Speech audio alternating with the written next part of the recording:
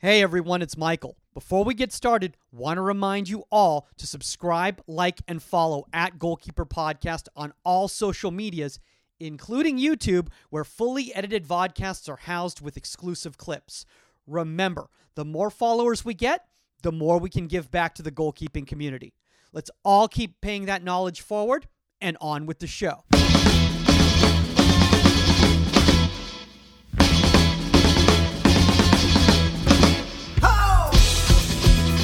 Welcome to Inside the 18. I'm Michael Magid, live from Hollywood, California. With me, you know him as the one and only czar of the virtual background, Omar Zini, known as Pro GK Academy. Omar, I've heard that you've got multiple backgrounds ready to go for today. Only for special guests, all right? Chris I was Sharp about to say, you better be now if you don't do it for guests. It's gonna be No.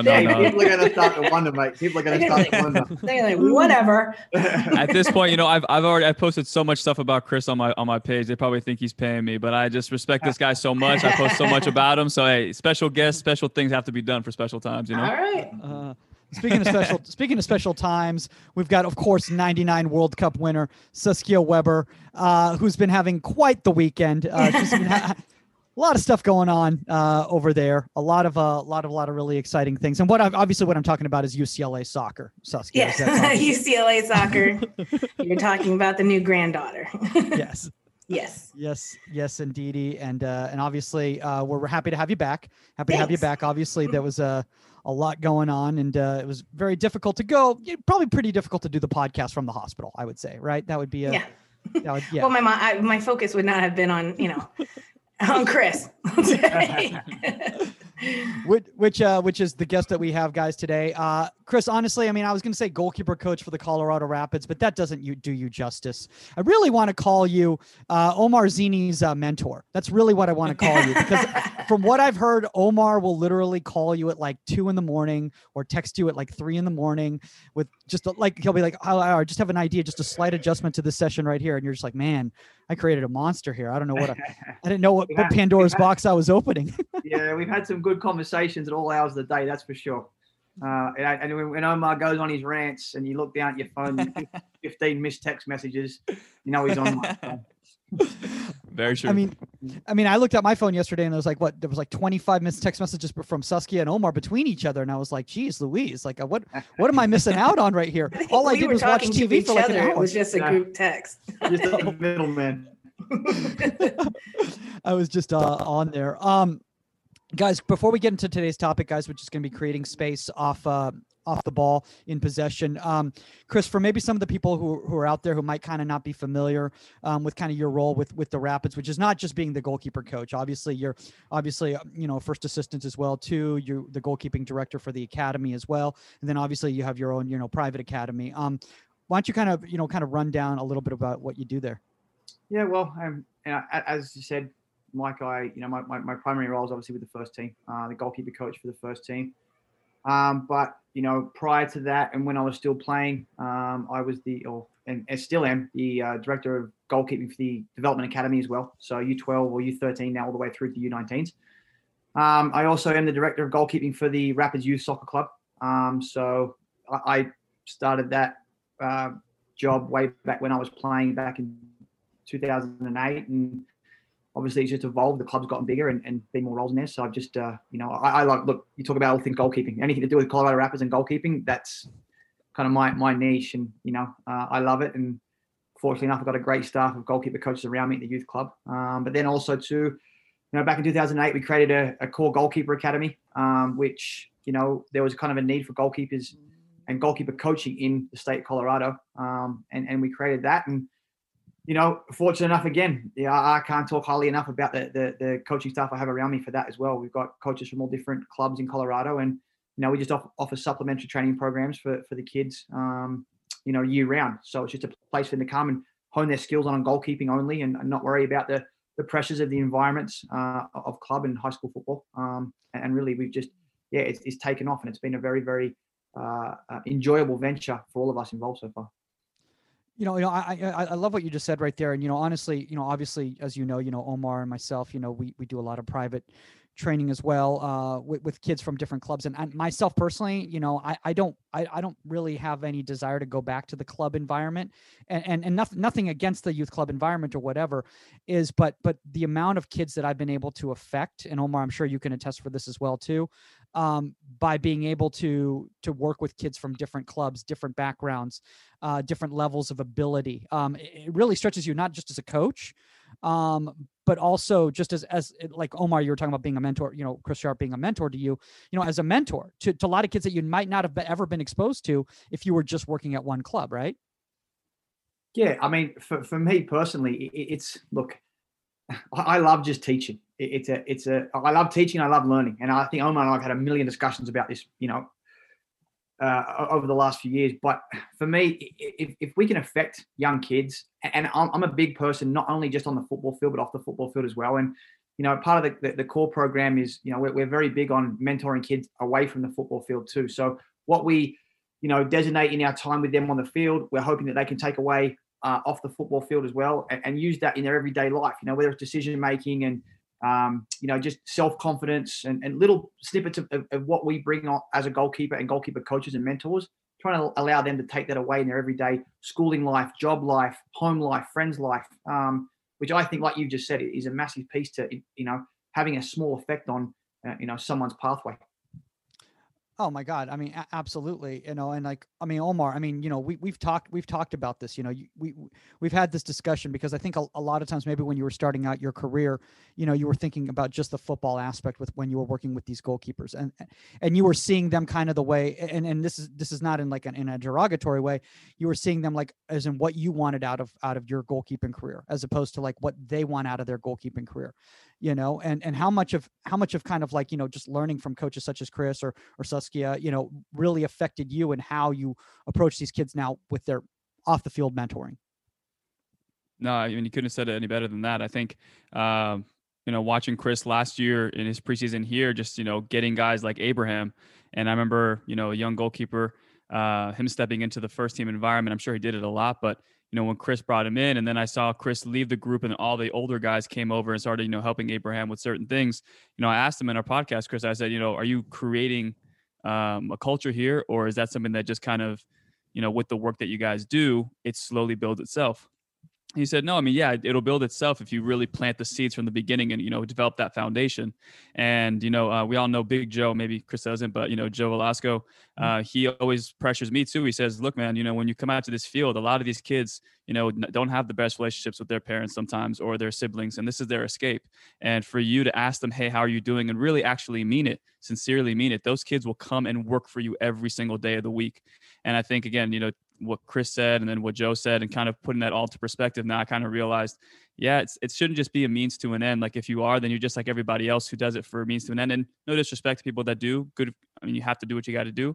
But at the end of the day, if you're out there, it's got to be intentional. And as Chris always says, being deliberate of what you do, and don't just step on the field and, put some balls and then do your work and then leave. It's actually taking the time away and having those conversations that hopefully will resonate with those kids. And then when they go to college, they'll be speaking about, yeah, Coach Chris, Coach Omar, Coach Sas, Coach Mike, they were really, really cared about me, and it meant the world to me. So I think that's really important.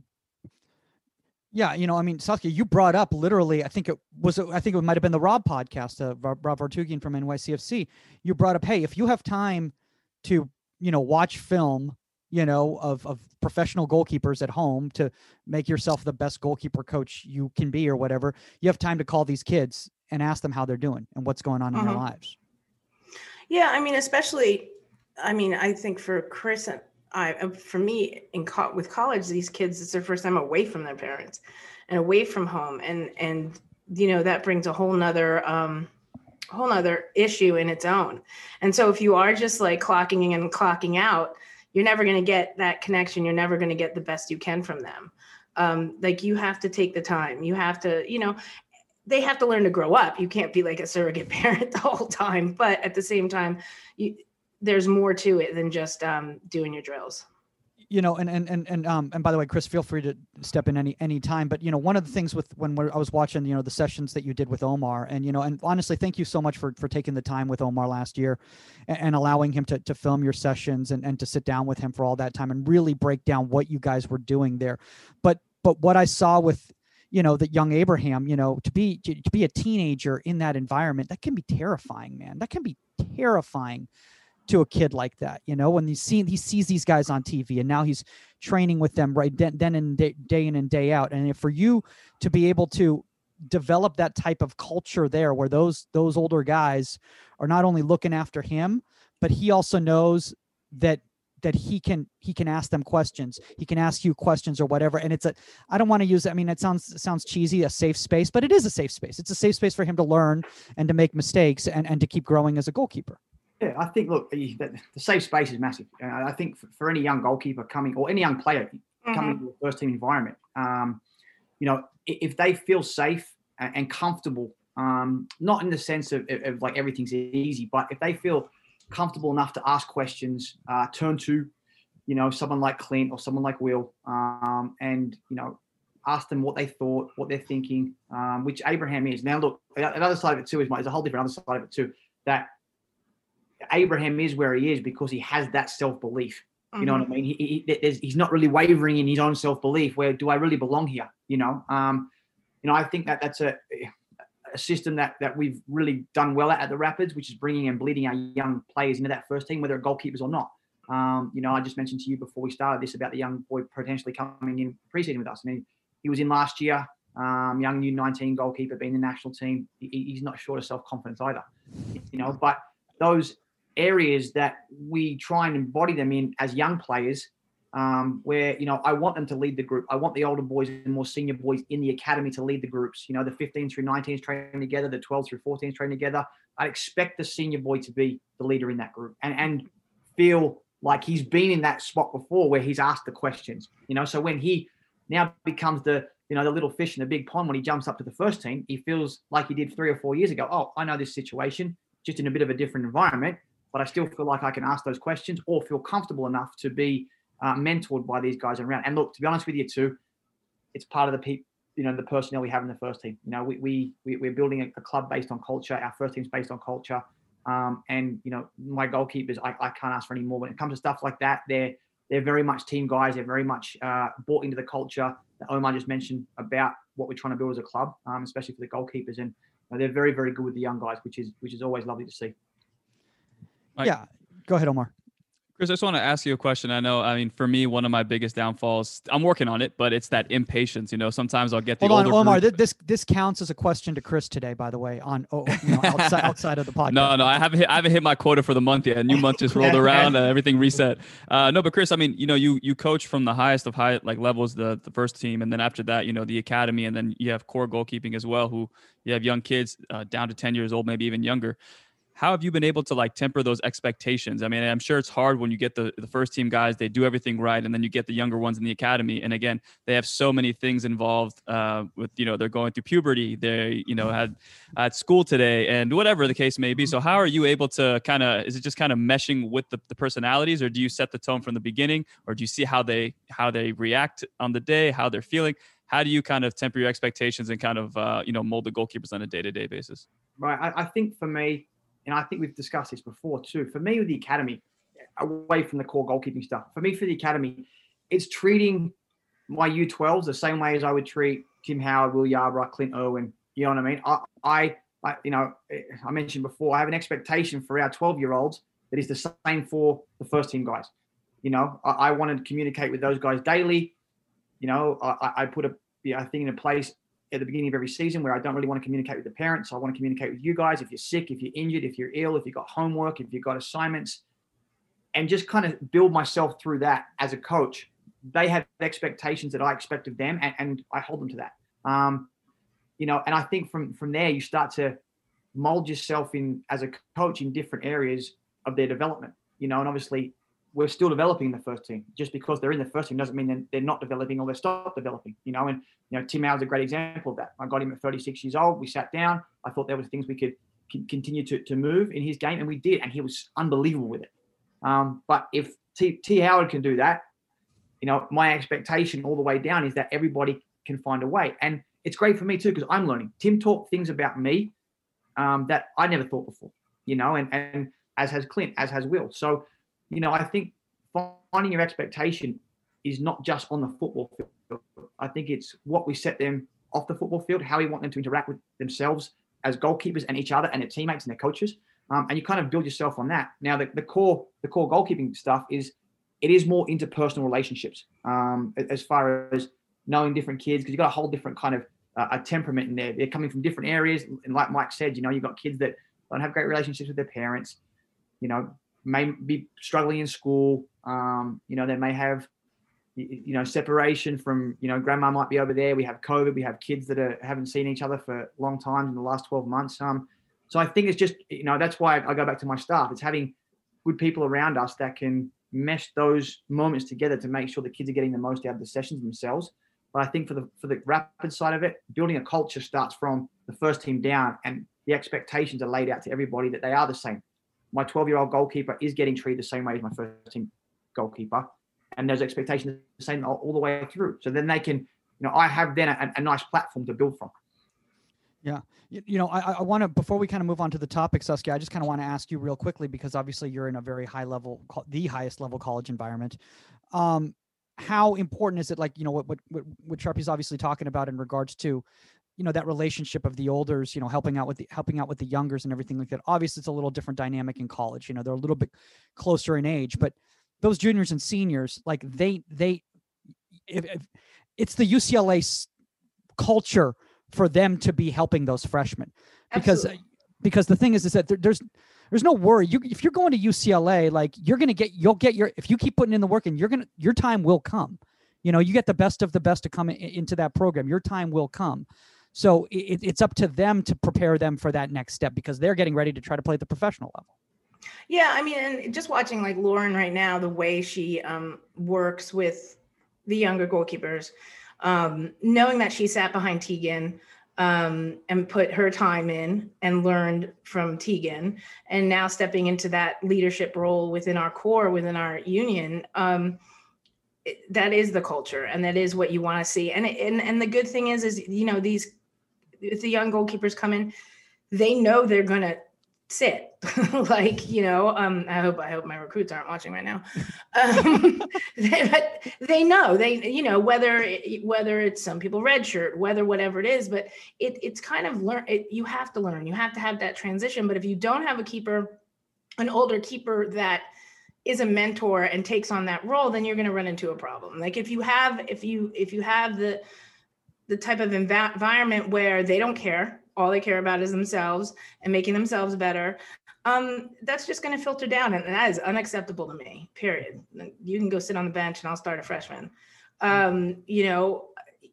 That's part of your growth. That's part of being a natural leader on the field in the position that we're in as goalkeepers. And watching Lauren take that over is awesome. It's awesome. And watching the players that we bring in, we pick our players specifically so they can handle that, so they can handle somebody that's not that many years older than them, helping mentor them, and know that one day, like you said, that's going to be them. So, Mike, I got a question for Sass. Sass, when you guys are recruiting the goalkeepers, what are your, and obviously it's a little bit different, obviously in college and, to going out and recruiting kids, especially at the moment, but what are you guys like specifically looking for when you're looking for culture, as far as what the goalkeeper is going to bring to the program, so you guys can excel in that? Technically, I can't answer. Yeah, how do I answer that without not answering it?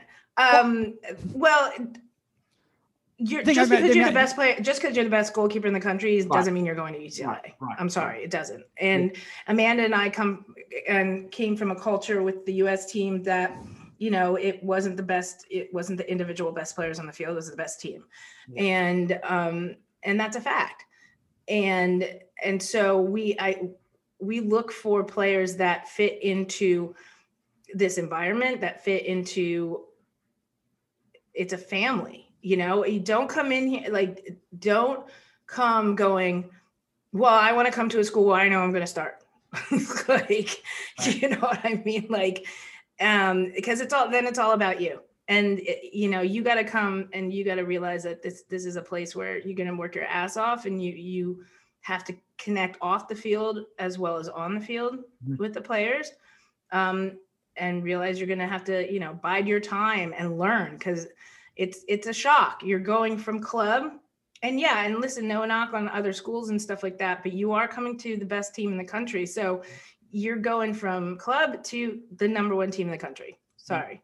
And anybody can argue with me right now. I know we're ranked 3, but that whatever.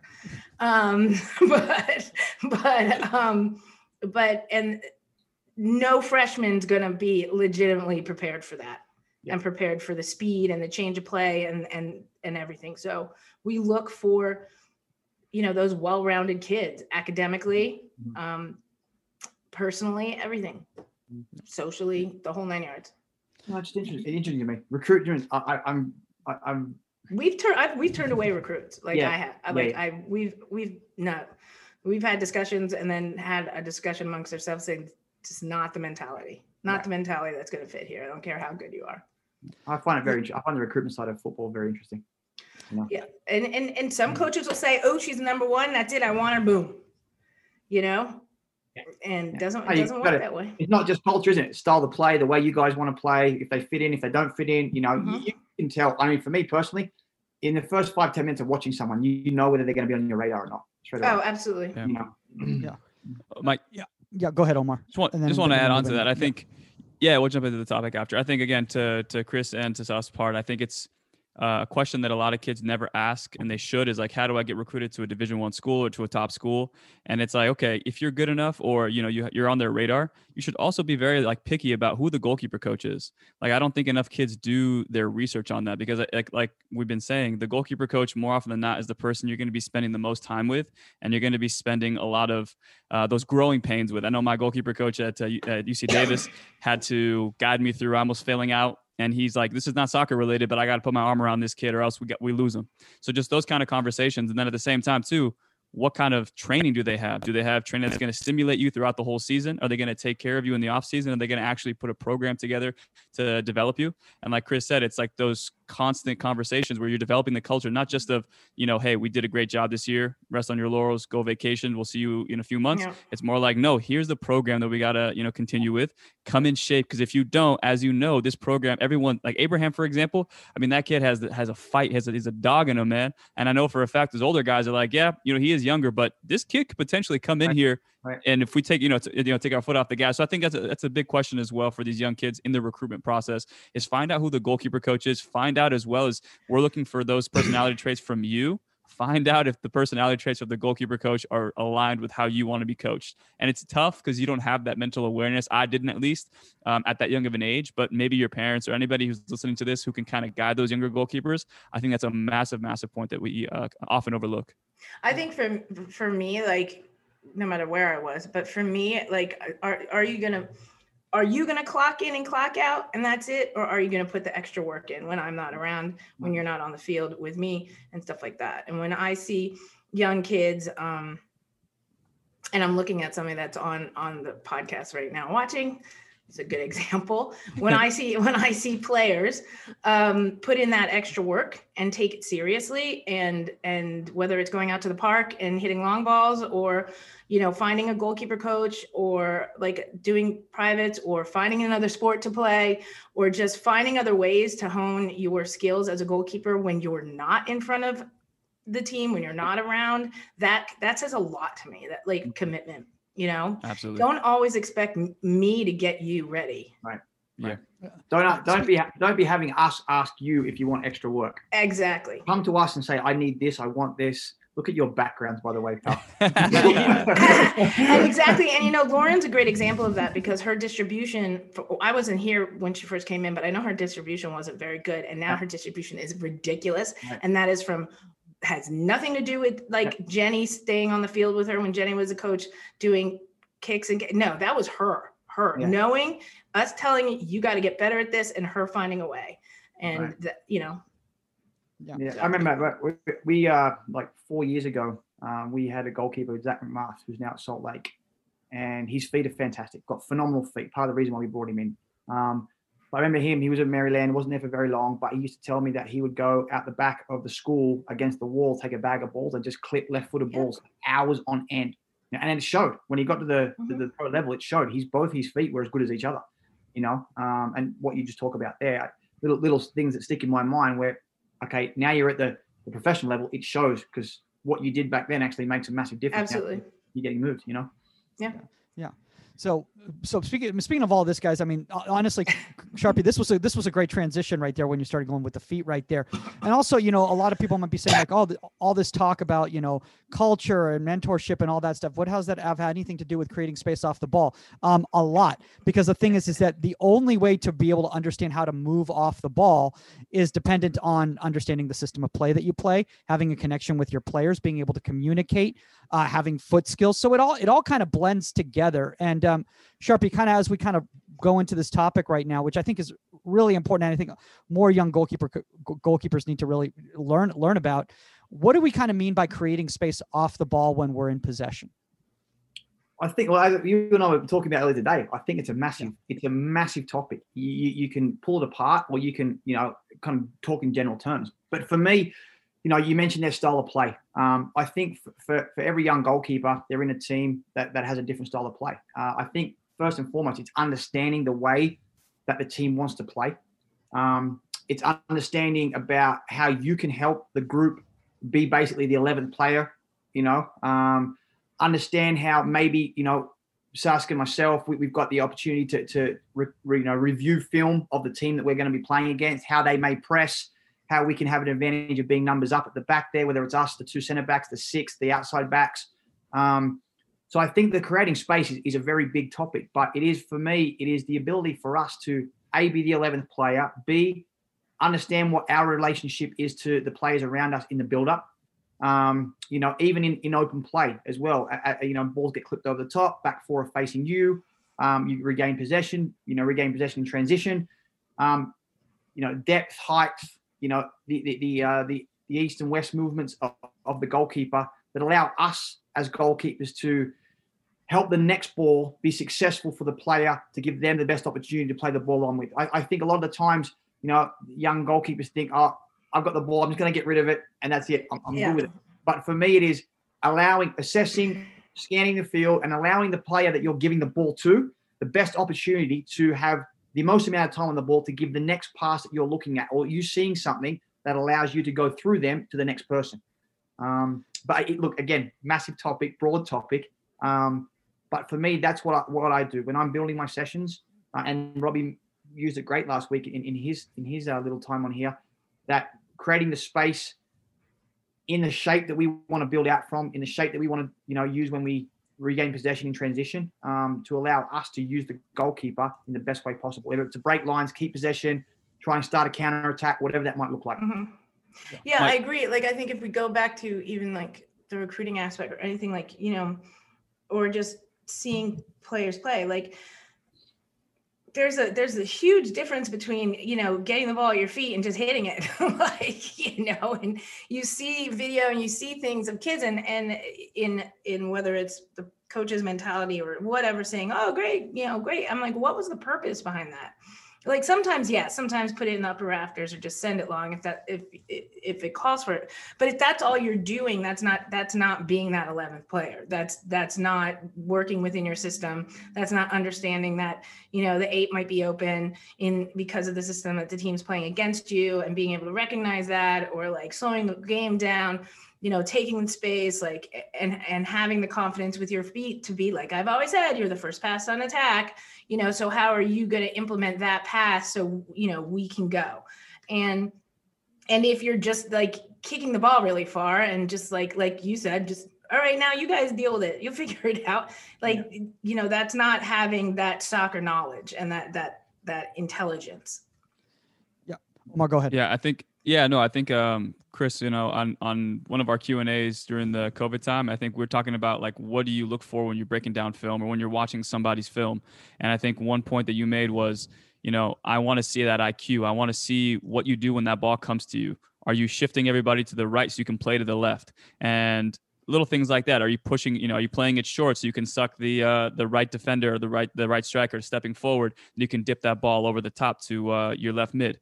So questions like that were, to me, I was like, damn, I feel like when I watch that film, not enough kids showcase that. So, I mean, how important for everyone, I guess, on the panel, do you guys think that is, though? Do you think that's something that, just comes out naturally and you have to kind of see it in person, or is that something you can actually show in the film? I think you can absolutely show it on the film, but I also think, that's got to be part of your team training as well. Like Yeah, 100%. This is something that, like, knowing who we're playing against, whether it's, the reserve team, is in their system, and where those openings are, and what we can utilize, and mimicking the other team, so that you understand where their the zones are that you can put the ball into, what's going to be free all the time, what to look, those are things that you can show on film, which we do, but then we also train it. Yep. We train it. Like, Yeah. But I will say one thing right here, and Sharpie, I don't know how you feel about this as well too, or Omar or Saskia, but like personally, I think one of the biggest issues is that at the youth level,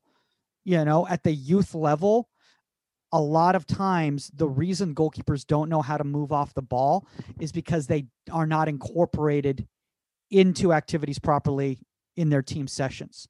God, no, by the time they get into their team sessions, they're doing shooting. Exactly. There's no build, there's no possession play. They don't incorporate them, and the coach doesn't work with. And if you're a young coach out there and you're not a goalkeeper coach or whatever, and you say, well, I don't understand that position. Well, you understand football, you understand soccer. Teach your goalkeeper how to move as if they're a field player, as if they're an outfield player in possession, because that's really what we're talking about here, and don't have your goalkeeper moving laterally, because I think that's one of the biggest issues is I see so many goalkeepers, it's just lateral movement, and that's not realistic. My funny thing, my keepers hate it though.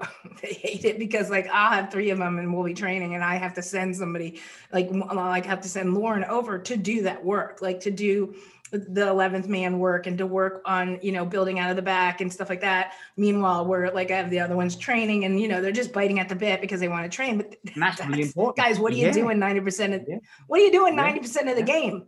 I'm like, if you're saving a ball that we're doing here 90% of the game, we have a huge problem. 90% of the game, you are that 11th man. You are the one using your feet. You are the one, with the distribution, playing, moving off the ball. So you have to do it. It's not just going to happen. I think for us as coaches, as goalkeeper coaches too, when we're doing that, we all know that when we're doing it in our specific environment, it's very hard to sometimes emulate, because you don't have pressure. You don't have people in places that maybe you're seeing on the weekend. So something I've kind of honed in on the last 3 or 4 years is every time we do, what I call the goalkeeper's passing patterns, which is always in the framework of what we're trying to do in our build-up as a group, as a team, is moving the ball with purpose. And your movements are for a reason. If you're going, like, let's say this morning, great example. This morning we finished our session with just 2 passing patterns. First day of preseason, the boys went out to the right centre back into them, out of the 6, back into them, and then out to the opposite 6. And it was quite simple, but it was just, I'm asking them for movement, for purposeful movement of the ball, to get their touches right, and for them to be scanning as they're moving, not receiving from the centre back, then looking up, then playing at the 6, then receiving from the 6, then looking up, then playing at the opposite 6. They're actually scanning on what they're doing. So maybe that picture changes, their movement over the 6-7 yards from right centre back to the 6 who's pulled into the left pocket. As they're scanning the field, they might be thinking, I'm going to go to the opposite 6, but that picture might change. Now they're going into the pocket for the 8. You know what I mean? So it just, for me, in our time that we can spend on, the passing patterns, and obviously trying to incorporate some sort of a distribution in everything we do now. But just the purposeful movement of the ball, like Omar suggested, I'm shifting the ball to the right centre back because I want their group to go 3 or 4 yards. So when I get it back, now I'm looking to the left side fullback. You know what I mean? And it's just those moments to get them thinking, okay, I'm doing this not just to give him the ball to see what he does with it, but I'm doing this because I see a 2v1 on the outside with the wide player. I see, if they shift to the right 6 or 7 yards just by me playing the ball 3 or 4 yards, then we're going out this side. And that's, I think, like Sash said, sometimes for them, those guys going in and doing it for the team, it's massive for them just to understand relationships and depth and space and movement and just those things that make massive difference. Yeah, I love what you said about, like, maybe there is a 2v1. Like I said, it's purposeful. Yeah. It's where are you sending this ball? How can this ball all of a sudden put us penetrating into their defensive third and into our attacking third? Like, quick transition with a purpose. And it's not robotic in a sense. Oh, I got the ball from here and now I'm just going to touch and go there because that's what I'm supposed to be. That might not be the answer either. Sometimes you might have to go up the center. You might have to go to the 9, because that's the best pass. But you have to take that snapshot. You have to see what's going on in front of you. Yeah, and I think I know, Omar, I don't know how you feel about this. I think we might have had this discussion before in the past, but personally, I think one big issue is that a lot of times is that goalkeepers, they don't understand how their team moves. They're never taught how their team moves, and because of that, they don't know how to move with their team. So let's say, Sharpie, you're talking about like let's say you're a youth coach and you're training goalkeepers, and you're incorporating all those patterns in your training session. Then they go off to their team, but there's not a synchronicity between the two. They're playing a completely different way, and it's a different system than how you're training with the goalkeepers that you have. And again, that's one of the difficulties of us as private coaches, simulating that realistic environment, because we have a hodgepodge of goalkeepers from different environments. Omar, is that a situation that you've dealt with a lot? Yeah, I think. You can never really, get it perfectly. It's kind of, we always talk about how young kids, they take everything you say as a coach as fact. Yeah, it's very, very literal. And then when they step into the game, it's like, well, that didn't happen the way that it was supposed to happen. So I think it's got to be a mix of the two, where, you give them the opportunity to see different passing patterns and to, play different balls. So they know exactly what to do. Like Chris said, when you scan and you're finding an opportunity to, okay, the 6 is off. Okay, the 8 was on the last time I checked. Let me clip that ball into there. Okay, he's off. Let me go to the right back. So I think the opportunity to work on the technical aspect of it is one thing, but also too, we got to put some onus on the kids and ownership on the kids as well. To, like, I watch games all the time and I see Pickford, for example. He doesn't find these great passes short. He goes long every single time to Calvert-Lewin, and then that's how the team is set up. So if I had Pickford in one session versus Mendy or Ederson, I'm pretty sure if I'd like to watch that session. Exactly. That would be very interesting. but that's what it is, though. It's like, you look at it, for example, like I said. Omar, did they DM you for a private session? Is that what's going on? Hey, I would be pretty sick. Doing all right, huh, guys? But yeah, I think, again, to that point, though, it's like you see someone like Pickford who has great feet, but he's not always going to showcase it to us, because what's best for his team is to play that ball long and then win the knockdown. And they actually beat Southampton today 1-0 because of that.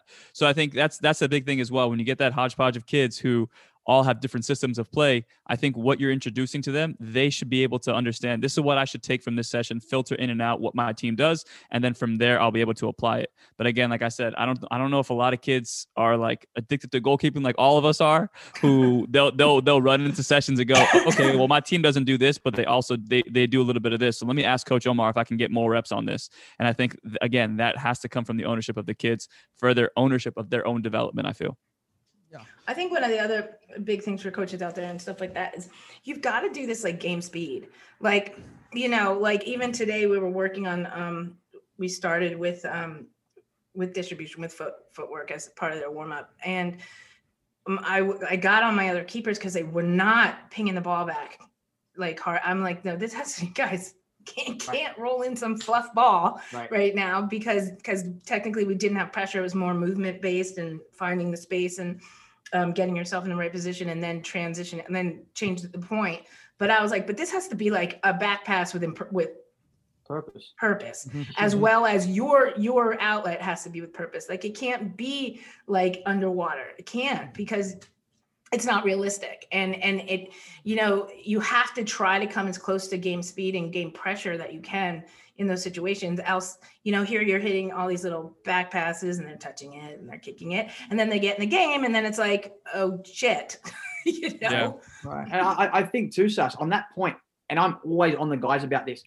So for today, goalkeeper starts with a goal kick, plays it out to right centre back. The right centre back is actually one of the goalkeepers. Right. The 6 is actually one of the goalkeepers. So I'm asking those guys to touch play like they're in real time too. You know what I mean? No, exactly. Take a touch, take a couple steps, whip it back in. They're getting extra reps on their quick feet as well. And great example this morning. And this is just leads into the best thing ever. Ball goes in. We did a little one just clipping out to the left and right outside back. But ball goes in.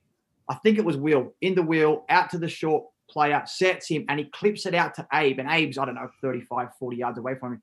and the ball's coming at Abe's chest, and Abe catches it. And I went, just bring it down. Work on your first touch as well. I know you can catch a ball, but just work on your first touch. Body shape, bring it down, nice under control, leave the ball there. You're about to get 24 reps of people knocking balls in at you. Just bring the ball down, and it's just little moments like that you can work on something else in your game as well, even when you just to be a target. You know what I mean? But it's huge. Those moments are huge. Yeah, and also too, I think when it comes to distribution, like I guess you have to create space to find the ball, but the final action sometimes I think a lot of people, yes, you should train it like Sa said at game speed, but I see a lot of times too, even when the side volley became so big, I started seeing people go, oh, it has to be on a laser. It has to be on a perfect dime. I'm like, no, but did you see Kendall McIntosh? I think it was like 2017 World Cup, Youth World Cup. He was hitting balls in behind into the perfect space. It wasn't a driven ball. He was just clipping it over the top, and it caused so much danger for the opposing defenders. So again, it's like not so much about the aesthetic, but it's like, okay, you created the space. Now the technical aspect of it, just get the job done with the pass. And I feel like, again, that is another conversation in its own right. But I think a lot of people look at the aesthetic, which is actually, in my opinion, does a disservice to the actual service. Just be effective with it. Oh, we got a clip. We got a clip. Speaking of Abe, we're gonna show a little bit of Abe right here. This is from Colorado Springs. Essentially, Sharpie, you probably will know this clip better than me, but this is a great example right here, basically, of what happens is I think center back plays the ball back to Abe, creates space. Boom, right there. Now, I want to break it down very much from the very beginning. Basically, what happens here is there's chase on him from the top of the box, top of the 18. Omar, let me know if I'm doing okay. Top of the box right out here. So Abraham recognizes, instead of staying high, that he needs to drop and he needs to create depth. He needs to create depth to allow himself time to create space, to manipulate, because the second he plays that ball back, there's going to be immediate chase on him as that angled run is coming towards him. He recognizes that by creating that space deep. And as the player comes in, he has the space to escape, chase, and then play a nice clean ball through right there. Omar, how'd I do? Sharpie, how'd I do? You're great. You know what? This is a good clip, Mike. And this is something actually, it goes back onto what I was talking. I had a session last week with my DA boys leading into their first game of the weekend. And we did a lot of distribution early in each session. But we were talking about stuff like this. And I love this clip for two reasons. Number one, obviously, what you've just said. He creates himself some depth, creates himself a little bit more time for the guy to flow onto him, which he does. But I've had this conversation with a lot of people. Is it best, if you can rewind it back to when the centre-back turns to face Abe, is it best here for Abraham to peel out to his right? And I'm going to ask you, Omar, I'm going to ask you this question. So let it roll. Okay. I love that everybody tests Omar. Stop there. Hold there. Okay. Would it be better for Abe to open up towards the right post or his right-hand side to give himself a little bit more time, or to do exactly what he did? In my opinion, I think this is one of those balls that maybe you take an outside of the foot just to kind of like curl it away from you a little bit more. So now the defender or the striker has to take more of a delayed approach. In my opinion, I think he kind of played it in a position where the striker didn't have to take too much of a detour. He went straight at him. Right. But I think what Chris's question is should he have opened up space more? Oh, God, I got it. To the he comes central and towards as opposed to staying. See how he's coming that way? Yeah, 100%. I think No, I just think right there too. Yeah, a little bit further. I'm sure he's done this before, but yeah, probably like outside the post, just to give himself the security of that ball not popping over, because we know that little goalkeeper area right there is always not great. I also think the ball, but I think I'm kind of interested, because if you look at his position there, he's got himself more time. But I think the ball actually brought him over. 100%. I agree, Sass. The back pass actually brought him into a bad position. Let me throw this in. And I was going through this last week with my young development goalkeepers at will. If you roll it back to when he turns, Mike. Okay. So free there. That's perfect. Okay. What happens, for whatever reason right now, the centre back slips, the ball gets under hit, the guy pinches the ball from his feet. Is Abe now in the best position to protect his goal first before he opens up to create himself some more space? And this is what we were battling with last week. If the boy turns and has 10 yards of space, it's a different story, I think, to open up. But if the lad is 2 3 yards from him, give or take. If he's tight to him, I think Abraham's movement has to be central. Yes. Because he has to protect his goal first with the guy that tight. And it was a conversation. It's a great clip. It was a conversation that spurned with a bunch of my coaches last week, because I feel that Abraham did the right thing in this moment. And what we were doing last week was protect your goal first. In transition moments or under pressure, protect your goal first, give yourself some depth, and then you can open yourself up left or right here. Yeah. It's a great clip. Yeah. I've never heard Omar say it's a great clip before, so I'm very proud of myself right there. So I always say it's a good clip. I say you do a great job with your research. Oh my God. Two of you. Sharpie, that's really interesting, and honestly, my head just exploded because I hadn't recognized that. I hadn't recognized that. Well, because you have some coaches that would be like, okay, open yourself up wide and stuff like that. But I agree, that's too tight. It's too tight. If he's 10 yards further, then fine, but because he can adjust. But like you said, if he mishits that ball, if he and you're too far, if you've opened up into the space too early and stuff, now you're scrambling. Or if for some reason, he gets that ball clipped, now you're out of position to deal with the player coming at you and stuff. It's too tight. Yeah. Watch your goal first. I agree with that. Man. I would do the opposite.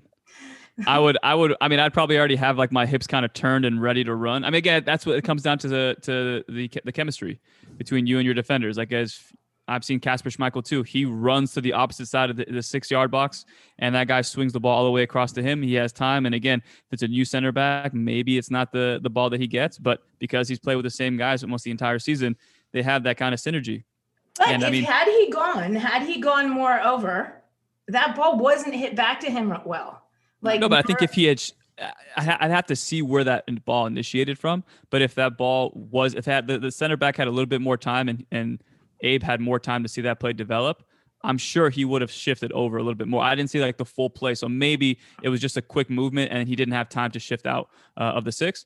But in this play right here, it looked like it just happened so fast that he needed to protect his goal first before shifting over. I think if the play had more time to develop and he had more time to let his center back look up and find him, I'm sure he would have been on the other side again to create that space.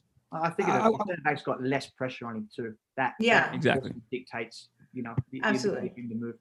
Yeah. This is actually reminding me of like a few weeks back when we had Tommy Dutron from Seattle Sounders, and he was bringing about the thing about how so many goalkeepers move farther than the play requires. Like they'll move ahead of the play. Right. And I think honestly, like myself personally in that situation, probably I would see myself shooting all the way across that goal, trying to get as far away from that goal as possible to create to create width. Yeah. No, seriously. It's just the image in my head, correct? He's at the end line, guys. He's at the end line. Where did Michael go? Mike, it goes into style of play again. So I've got a U13, our 2008 goalkeeper who plays for our development academy. His feet are ridiculous, and he plays as the third centre back. Those two centre backs open up. They're U11 or U12 last year. Were playing 8v8 across the field. Now they're playing 11v11, and this kid is maybe 4'2", but his feet are ridiculous. But they split, the centre backs split far enough apart, and this kid comes right between the centre backs in their style of play, and he is just like it's all on him. But again, it goes back to what you said before, understanding what they are trying to achieve. Does he fit their style of play? Does he understand, breaking lines, body shape, movement first, off the ball, putting people in positions that are going to help him get the ball to go somewhere else? It's a whole compilation of things. And I think that the movement off the ball piece, there's so many different aspects to it. Pressure, time, space on the field, all different transitional moments. Are you in build-up? Are you just regaining possession, in your middle third? Whatever it looks like. That's all compiled together to get the answer of that specific moment. Yeah, I love the fact that you just brought up transition, because now I want to go to the big boys. I want to go to William here, and I want to show an example here. Let's see if this clips out halfway decent. Essentially, what happens here is oh boy, up there, please. Just put your thumb over the scoreboard.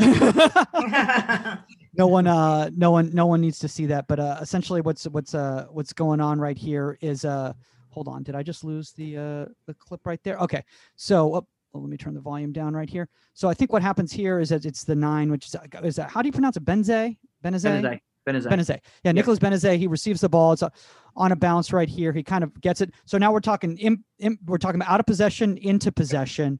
Yep. And now as Williams sees him going down end line, it's just a slow creep, basically off his near post towards Benezet. But here's the thing where a lot of young goalkeepers do is I think they would attack that ball right there. He lets it go because he sees that he has space between him and number 17 right there. Yep.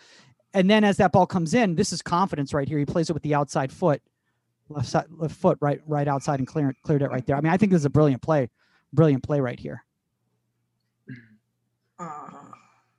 Sharpie, thoughts? Yeah. Just let it run. Let it run. Okay. Let it run. Okay. Let it run. Well, I think it's twofold there for me, and Will be kicking himself. Okay. Because he's not put the ball in a good position. But I think for me, this goes with the personality of the goalkeeper. Will's feet are phenomenal. And obviously, we know him from Liga MX and their style of play, and that's why he's here. I've got 2 goalkeepers in Clinton and Will that are very, very good with their feet. For me here, obviously most people are thinking right foot, put your foot through the ball, clear lines, squeeze up here. I even dare to say that Will's probably thinking if you let it go here, Mike, okay, that he might even allow he might even take a touch onto his left foot there and let the ball go across. You know what I mean? He's that confident. Right he has that much space. He has that much space, to open himself up, take a touch with his left foot, and then just absorb the pressure that's coming beyond Lalas there. To give himself a little bit more time. But I do agree with what you said here. A lot of the young kids would be flying out of that position there. He's been a little bit cautious because of where the 17 is. I think it's number 17 between Lalas. Oh, it might be 13. I can't even see the back of his number there. Right there, 17. Yeah, number 17. Yeah, he's just been a little bit cautious in case the ball is under hit from Nico. He does still have to protect his goal. Obviously, if it gets pinched there, he's got Lalas to protect the back post. He's obviously just taking the near side. But I do think in hindsight, now that, obviously Will be kicking himself where he put the ball, but I think too, he probably could have taken that touch out to his left there and absorbed a little bit of the pressure. I'm sure Lalas now, it kind of impeded his run a little bit there and played it into a space that was best for us to kind of squeeze our lines and get behind it.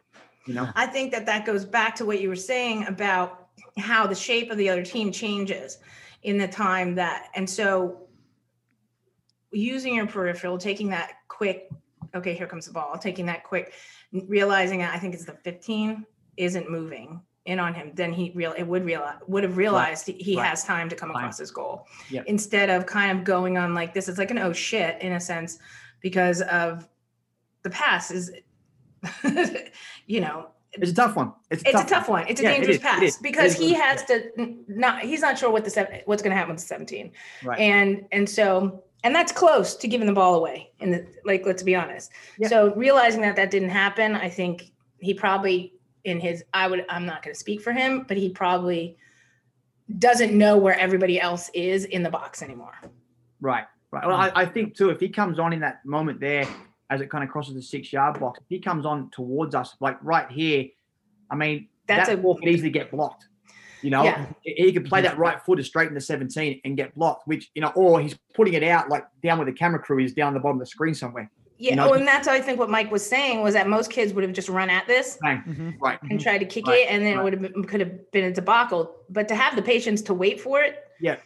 Yeah, no, exactly. And that's what I'm saying. Like, his feet are good enough where he's probably gone, I can absorb this here a little bit longer than he can to go his left foot. And I'm sure, you can see number 10, Renato, down here at the bottom of the screen. I'm sure Will would have liked to have put that beyond him, behind us here. I'm also actually kind of impressed with who's the center back? Who's the guy right in front of Lalas. I'm surprised he didn't just put this over the line.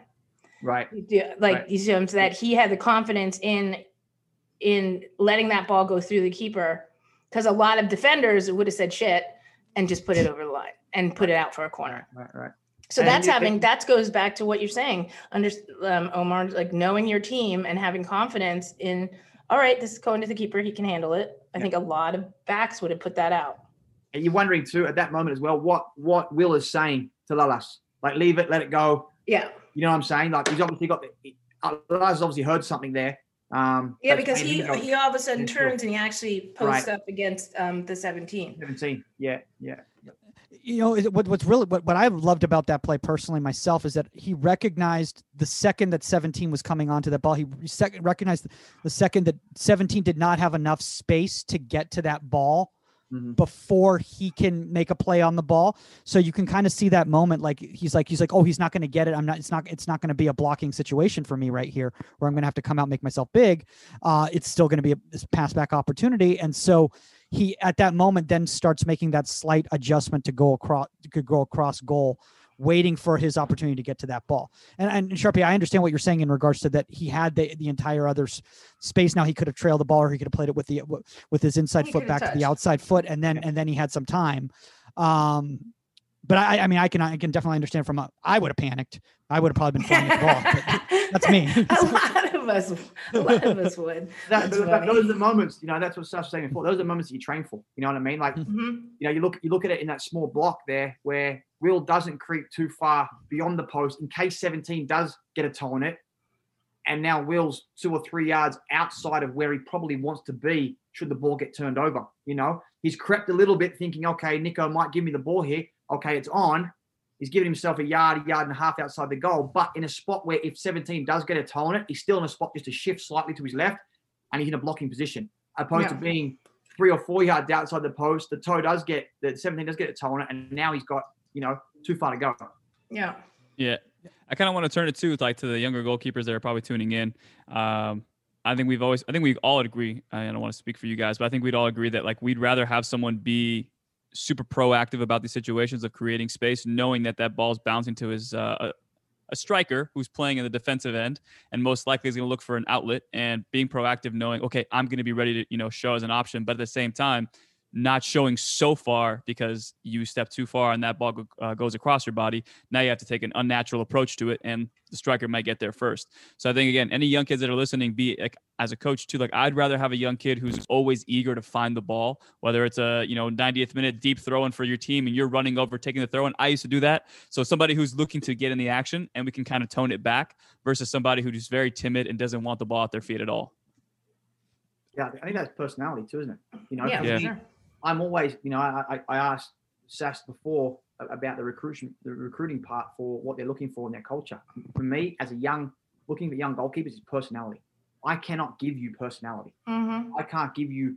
I can build your confidence. I'll give you technical. I'll give you the understanding of the football game, or the understanding of the goalkeeper, all the things that come in that. But I can't physically go, here's personality. Go out there and be the kid at the 90th minute that's going to take the throw in, or talking and organizing it. You know what I mean? That's a piece of it that comes with being a goalkeeper or any probably successful football player. But it's a huge piece to, identify early in goalkeepers, whether they're going to have that about them. That's probably going to give them the ability to jump to the next level. Yeah. Go ahead, Omar. No, I just, again, I kind of want to just one last thing. For example, when I used to play too, again, now that I'm thinking about my personality aspect of it, is that I always knew that if I get myself in trouble because I don't have a left foot, I'm going to be ready. I have it now, but back then I didn't. I'm situations where I get a pass back, and I always tell my left back, I'm before the play even develops, where it's a short throw in, I'm you go, dude, I'm about to get this, and I'm playing it one time across my body, and I hope it gets to you, but you got to be there. So that ball would come in as a throw in. Instead of me turning and playing with my left, I'd one touch it across. And again, whether it's just me, trying to not be exposed or being proactive, I don't know. But it was always, okay, think one step ahead. What could potentially happen in the situation? And I think that, like you said, it comes down to personality, but also to, like you told me one time, Chris, you said, don't give corrections based on the way you played the game and the way you perceive the game. Give it on how the goalkeeper sees it. And I felt like that was damn revelation for me, because a lot of times I'm bro, why aren't you asking for that ball? Go get it. And then at the end of the day, it's personality wise, they may not want to get that ball as much as I did. So I think that's a big part as well. Dude, you just brought up something, Omar, that I think is just absolutely phenomenal. And I love it, because I was just thinking about that in regards to when we're talking about creating space, right? And off the ball movement, a lot of it, Sharpie and Saskia, is about basically, where do I feel comfortable receiving the ball? And if that's going to be a dangerous area for me based on where my confidence is and based on where I think my skill set is weak or whatever, mean, I basically think that like you need to kind of take that into consideration when you're working with these goalkeepers and ask them, where do you feel comfortable? Where, like you were saying, Will feels confident right there. Maybe another goalkeeper doesn't. Mm-hmm. Yeah, I think. Yeah, but you gotta. Go, Sass. You gotta get confident. Right. Like, I mean, it's not because you don't know what the game's going to throw at you. Yeah, I was just going to say, Sasha took it right out of my mouth. You have to find the ability to be comfortable in any situation. Yeah. And look, the biggest one I can think of is this, and this is a great. I think of it all the time watching on the sideline. Ball comes in from the right centre back to a goalkeeper who's right-footed, and they take their touch across their body on their left foot, and the striker's bearing down at them hard. And now what they're thinking? Crap, I've taken the ball into my weak foot here, and the only thing I've got to do is knock the ball long. And it's a habit. It's a training. It's a habit training where you receive the ball from the center back, open your body up onto your left foot, and then practice clipping the ball out. It's every young goalkeeper working onto their weak foot's nightmare. Pressure, ball going to my weak side. I have to use my weak foot at the moment. And then I have to get it up and over somebody. Otherwise, it's going to turn into a situation, 1v1 situation, And again, like I said, you have to be comfortable in any moment, and it's just working on those things. It's going back to what Sass said earlier, working on it on your own, working on it after practice, working on it before school, working on it before training, like these little moments where it's such a simple thing. A touch, open your body, clip 30 yards into the outside back, clip 30 yards into the 7 or 11, whatever it is on your weak side. Because we're all comfortable doing it on our strong foot. Doesn't matter how old you are. You just want to go to your strong foot anyway. Yeah. Real quick, sorry to touch on a point we talked about last week, Mike. I think it's also too, we talk about as well, we need to audit ourselves a lot as goalkeepers and understanding what does a scouting report say about Omar Zini? Well, he doesn't like the ball play to his right foot or to his left foot. He always likes to be forced to his right so he can play the ball and find opportunities. So for me, it's like, okay, damn, well, if the scouting report says that, they're going to force me to my left foot. So more likely than not, I need to understand, like Chris said, when that right center back plays me the ball, I'm probably going to take a touch with my right foot across my body. And now in that short period, we're in emergency mode. In my head, I've done that so many times. That ball's gotten played to my right foot. I played across to my left, and I'm like, okay, Omar, just get it above head height and let's put it to the sideline. But because you feel like that, everybody watching feels the same thing. It's like, oh boy. Trust me, coaches are going, tell me when it's over. Yeah, I think, but that's what it is, though. I think, again, I always use different sports, and I talk about, basketball, for example. You can practice a 3-point shot, practice the technique. It's great, but you actually need to practice about, being off balance now, using that at full speed. And if you don't train that and you only do it in games, you're never going to be able to get that same shot off because it's never going to be in a controlled environment. So go ahead, Sas. You're absolutely right. I mean, like scouting report 100%. I watch the goalkeepers from the other teams and I watch that and I'll be like, what do you guys notice? Yep. You notice she's not that strong with her feet. Right? She gets her first touch is bad, so she gets the ball caught under. So what are we going to do in that situation? We're going after her. Every week. Every week.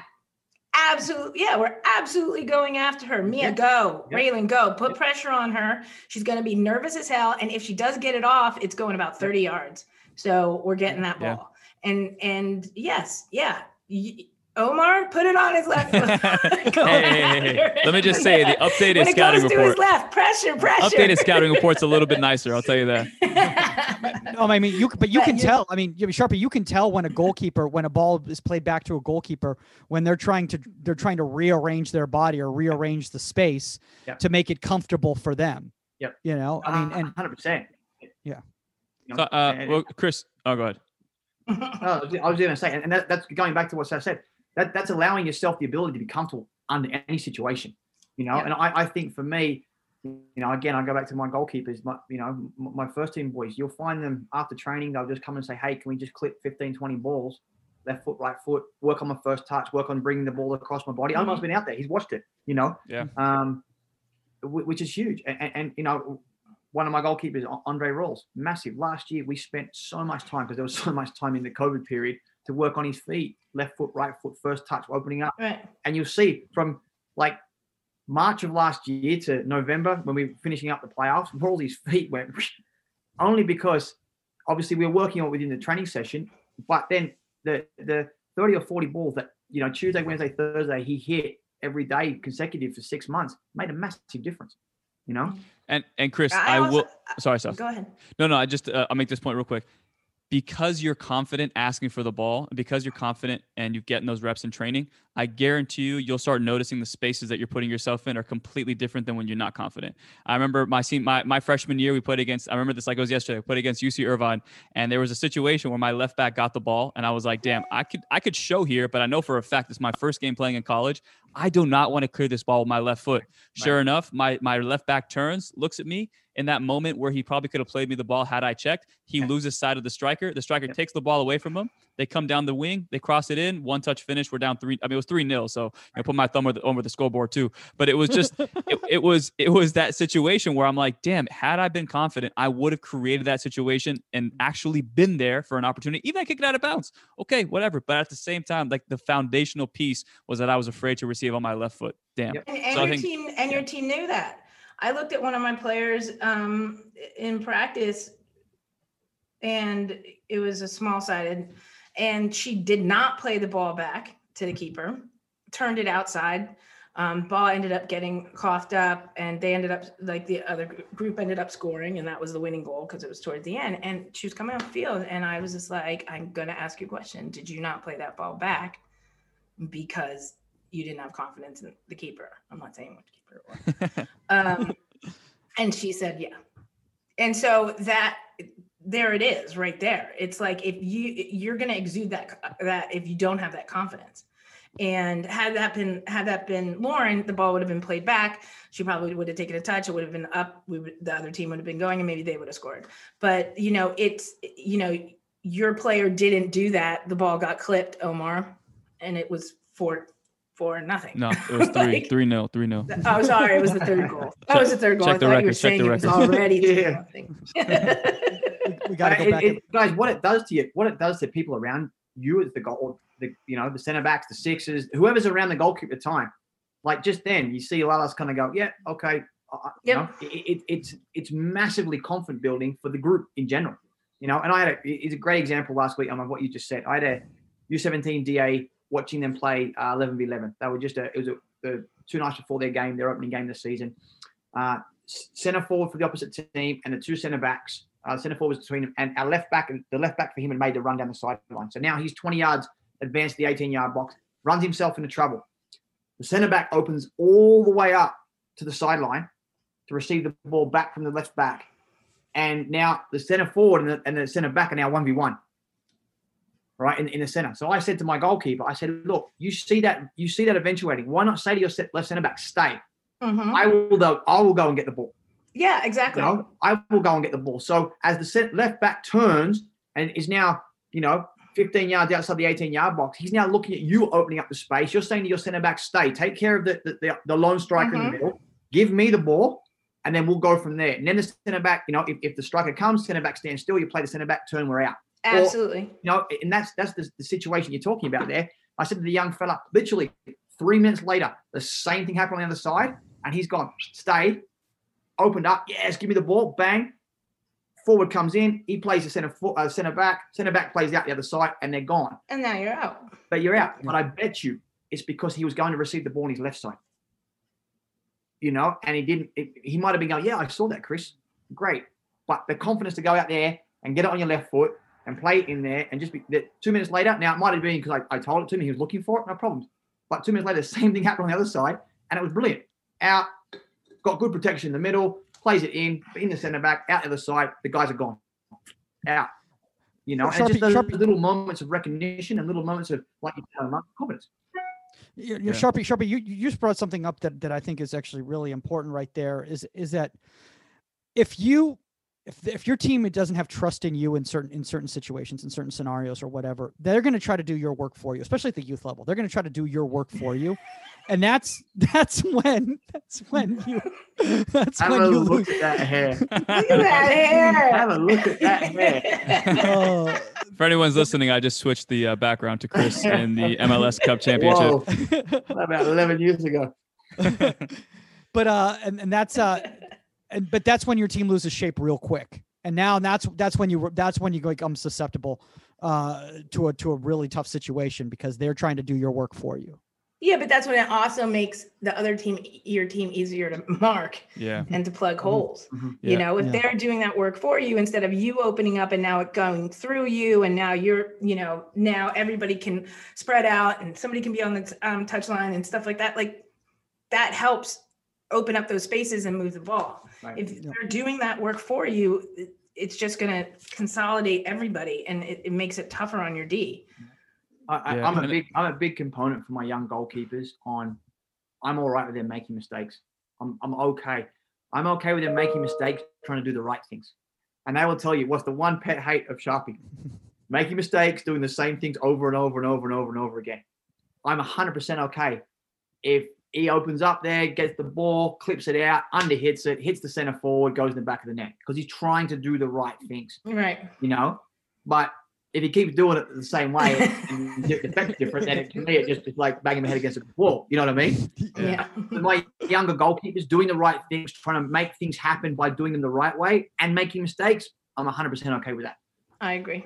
Yeah, and I think also too, I think it could be used differently, but Nathan Thackeray, I was talking to him about, taller goalkeepers, even shorter goalkeepers that are good in the air, like on free kicks. I don't know if you guys saw, I posted a picture of Ter Stegen. He stands on top of his, between the 6 and the PK spot on a free kick on the left flank, probably like 35 yards up.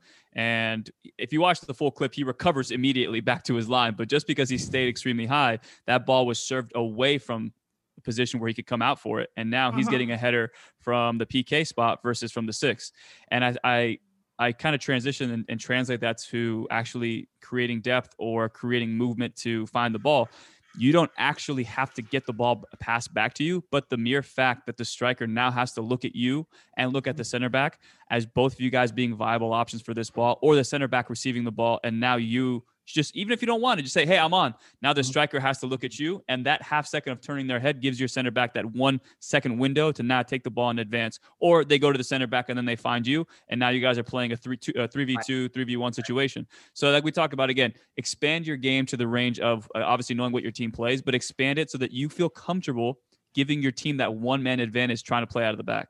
Yeah. You just brought up something brilliant, Omar, and that is the fact. No, Mike, because did I ever tell you? I was gonna say, brilliant. Mike, did I ever tell you that I love your highlights, dude? I gotta say it, man. The highlights you pick are class, my friend. Okay, go ahead.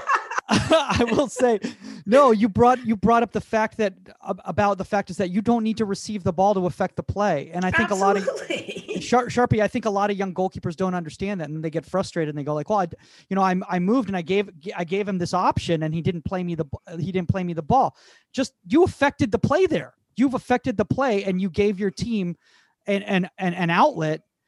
Maybe he didn't need to go. He didn't need to go there. The play changed or whatever. But because you moved into the right space, you create it, and that's just as good as you receiving the ball and having to, escape or change the point of attack, or having to make a save. Whatever. Yeah. That's goalkeeping. Yeah. I mean, that's the same thing they say. Save the field plays. In any style of play, the movement off the ball creates space for others. Exactly. And the player keeps making the same run and never receives the ball, but it's selfless movement, isn't it? So. In the play I've just described, where the boy opens up, the center forward stays with the 2 center backs. If the boy opens up, the center forward takes off. The left back might be playing the center back then. But by my moving, I've moved the center forward that allows the next pass to be available. You know what I mean? It's just a different option. But obviously, then you put the onus on the right back or left back to make that decision. But your movement absolutely changes the picture for the person, A, on the ball, and B, the people who are trying to press you. Absolutely. You know what I mean? And it's a huge component of it, 100%. Mm-hmm. Yeah, I know. By the way, I know everybody's. We're going. It's late. Obviously, we started a little bit late today because of everybody's meetings and stuff like that. But I do want to bring up one more thing before we kind of wrap up and everything like that. And then we had Matt Turner last week, which unfortunately Saskia was not able to bring more Jersey swagger with another Jersey Sorry. goalkeeper. That's okay. We'll have him back. But we talked about the prep touch, and the whole episode we were talking about the prep touch, and one of the things that was brought up in regards to the prep touch, Sharpie, was that your prep touch determines how successful your space manipulation is, because you can create all space in the world, but if your prep touch is a rough touch, then it was all for naught. Right. I think 100% agree with that. You know, you open up, you create yourself good space, you create others good space. That's why we work on, our first and second touch, and it might be a lot of the time for me, is banging in balls that are bouncing in, coming in their chest, where they're just settling the first one, get the second one out of your feet so you can play quickly. And it's not always going to be a perfect ball. A lot of the times balls get played over the back of the center backs. They got people up their backside. They're looking at you. They're just trying to get the ball off their feet quickly. The ball doesn't come in, with great weight or at a good height or whatever it looks like, but once you've created the movement or the space in your movement, the touch you have then, is just going to solidify whatever ball you decide to give, and a lot of the times creating depth is, maybe I'm always talking about moving the ball with purpose, taking a touch, not letting the ball stand still. But sometimes you just got to put the foot on the ball, kill it dead and see what they do. You know what I mean? And it might be a different scenario where you're just holding them, letting them wait, letting the striker wait, or you're drawing someone toward you to play the next pass to go, but that thought process has to always be, what am I doing with the ball, scanning, the identification of where the next pass is going, so the person who's receiving my ball is able to make their next pass with ease and comfort, but the prep touch, and everything is huge. Just real quick, Chris. So this is a picture from, I think, Leipzig and the way they play this kind of setup right here. Yep. And like you just said, when you play this ball, if they, let's say, for example, as Warner or Sabitzer, I don't know how to say his name, but let's say he plays his right back here. You just said that perfectly. Okay. Yeah. He plays his right back right here. Werner. Yeah. Most likely, if I see this guy step, I'm creating as much depth as I possibly can, probably going the opposite side. Mm-hmm. You know what I mean? So that's kind of like the mentality you have to have as a goalkeeper in these situations is like, yes, they're probably baiting me to play this ball. Okay, great. I know exactly where I'm going to go next. And then when I go next, I mean, that's probably when the film comes into play. Let's say Poulsen steps up into this space, and then Forsberg probably steps up to the left back. Now I can chip that ball over here, and then we're out the other way. So like to your point right there, exactly what you just said is when I play this ball, understanding is depth going to be required on my next movement, so that not just to give myself time, but I can also have my time as well to take my prep touch and scan the field, and then exactly what we reviewed in film, bypass him or play it short because Forsberg didn't step. Right. Yeah, and you'll see a lot of young kids will play that ball, and then they don't make themselves available to help again. I did my job. There we go. Here you go, play the ball. 100%. No, Yeah. You've got to get back into a new position so that you can receive that ball again. You're 100% right, and now you've pulled their players out of position, and now you have another option. It's a chess game. It can't just be like, here's the one pass, bye. Right. Yeah. How many times do you guys see? This is something else that we've been working on. Goalkeeper catches a cross of any description, high ball, into the chest, whatever it looks like, and they go flying to the 18-yard box and look for the quick outlet. It's not on. Other teams done a good job. They slowed you down, man in front of you. You can't release the ball quickly. And all of a sudden, now you're in front of your center backs. Mm-hmm. So your team starts to take shape, and now I'm 3 yards in front of my center backs. What am I going to do? Turn and roll the ball back to them? You know what I mean? Where they have the sense to go back in line and then back again. Right. Create yourself some depth. Now you're playing with some space, and I see it all the time. Young goalkeeper, grab a cross, done a great job in the traffic, bang, looking for the quick outlet. Then all of a sudden looks around and finds himself 5 yards in front of the center backs and the team down. Yeah, just back yourself up. Then go back again. Now you've got space. You've created yourself space while the ball's still in your hands to allow for the next part of the transition to take place. You know what I mean? And just little moments, tiny little things. And I think are huge when you talk about creating space. No, that's not taught enough, and I think as obviously Saskia always brings up the literalization by young goalkeepers. It's because they're taught move up, go up. You win the cross, go up. And they don't. I they went don't, forward. they don't, I can't go any more forward. And then what do? Roll the ball to themselves and go outside the box. Right. So now you've left the ball. Now you've left the box. Now the ball's on your foot. Now your team's still trying to get up past you, and now it's just a nightmare. Back up. You're allowed to go back. Yeah. Or you see the kid turn as he's running back towards the goal. He rolls the ball backwards to his centre back. Now he's facing his goal. The ball's going backwards towards the end line, and he's scrambling or she's scrambling to get back behind to create some sort of an angle. Yeah. Yeah. So you talk about creating space. Those are moments as well that for me they create space. Mm-hmm. Yeah. Oh my gosh. Yeah. I that was something I didn't even think about. Well, guys, as we wrap, first off, Chris, honestly, thanks for taking all the time, man. I mean, honestly, Absolutely. Great stuff. First day of, and it's funny because like Sharpie is like, he's like, oh man, he's like, we're changing up our system right now. So I don't have any clips and everything like that. But if you want to find some clips, we can do it or whatever. So it's a little bit of a crazy situation right now with obviously day one of preseason training starting out. So for the fact that you're willing to spend an hour and a half with us on the podcast, man, I mean, means you have to ask me, ask Omar anytime I can talk about golf. I love it. I was impressed with the backgrounds, Omar. Well done. Well done. Thank you, guys. You've got a cheeky grin on your face over there, though, mate. I feel like something else is coming. Like there's a little, anything else on the face there. There was one more, but it didn't download. I have to figure it out. I know. Man. I know. Continue. I'll figure it out. Go ahead. Oh man. The last thing I want to ask you as we wrap up here is that so many young goalkeepers, when we talk about the movement, they think about like you were like, I think either Saskia or you just brought up, it was like, the first movement. How important is that second movement after you've received the ball? Because I think a lot of goalkeepers, like you were talking about passing the buck, it's like they made their movement, they created space, they received the ball, they play the ball, and my job is done, as opposed to seeing what's the second movement. So how do we work on teaching those goalkeepers to be involved, invested in the play, and be ready for that second movement? Yeah, I think it's huge. I mean, for me as a goalkeeper, there's no plays off. It doesn't matter if the ball's a corner kick at the other end of the field. You've got a job to do, shape behind the ball, organizing, getting your feet sorted out, making sure that everything's taken care of. And for me, we go through games, guys, as goalkeepers where you might not see the ball literally at your feet or in your hands for long periods of time. Your movement on the ball, your north, south, east, west movement, your ability to communicate, your ability to organize, all these little moments in the game are massive for any goalkeeper. It doesn't matter how old you are.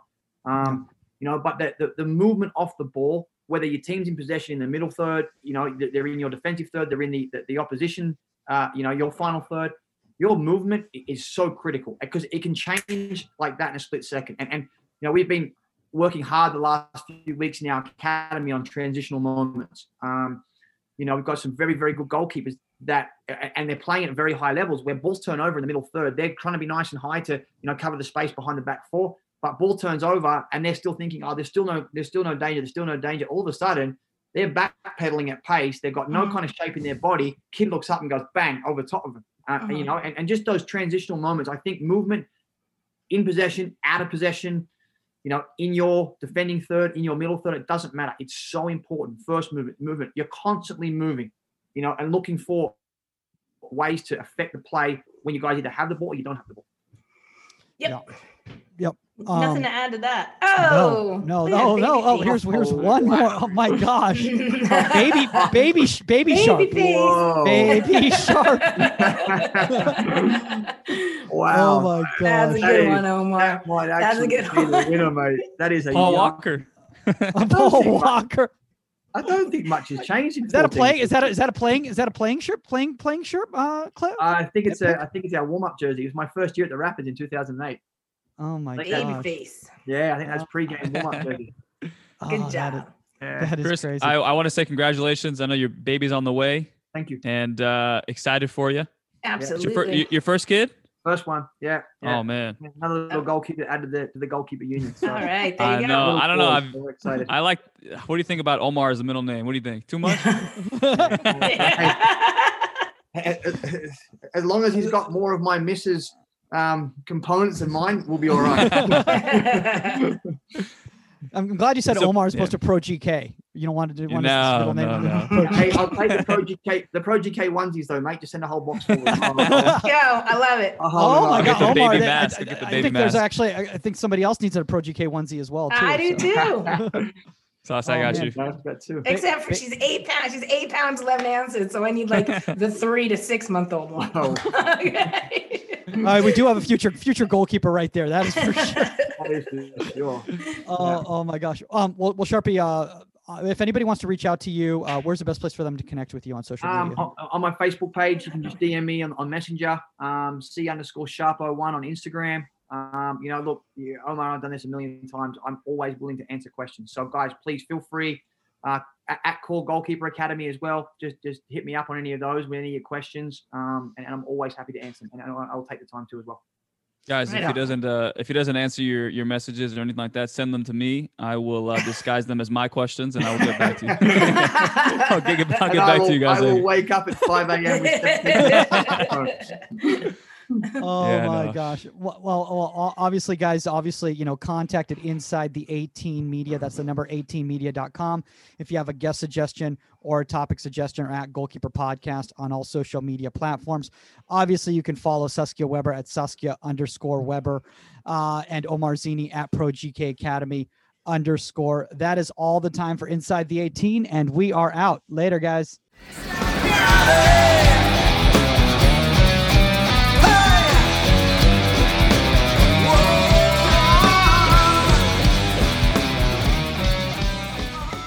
Hey everyone, it's Michael. Before we move on to our next segment, want to remind you all to rate and review on iTunes or Apple Podcasts. Literally takes 10 seconds and immediately makes you eligible for prizes. If you don't have an iPhone, borrow a friend's iPhone. It's just that easy. Thanks for all the support, and on with the show.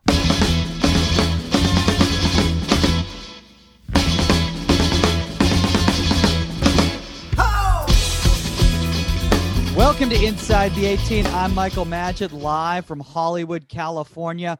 With me, you used to know him as the czar of the virtual background, the one and only ProGK Academy, Omar Zini, who today might have lost his title, man. You might have first error. I think you had your perfect Alison Becker record going for a while, and then all of a sudden a couple mishaps. No. Are people going to be able to forgive you?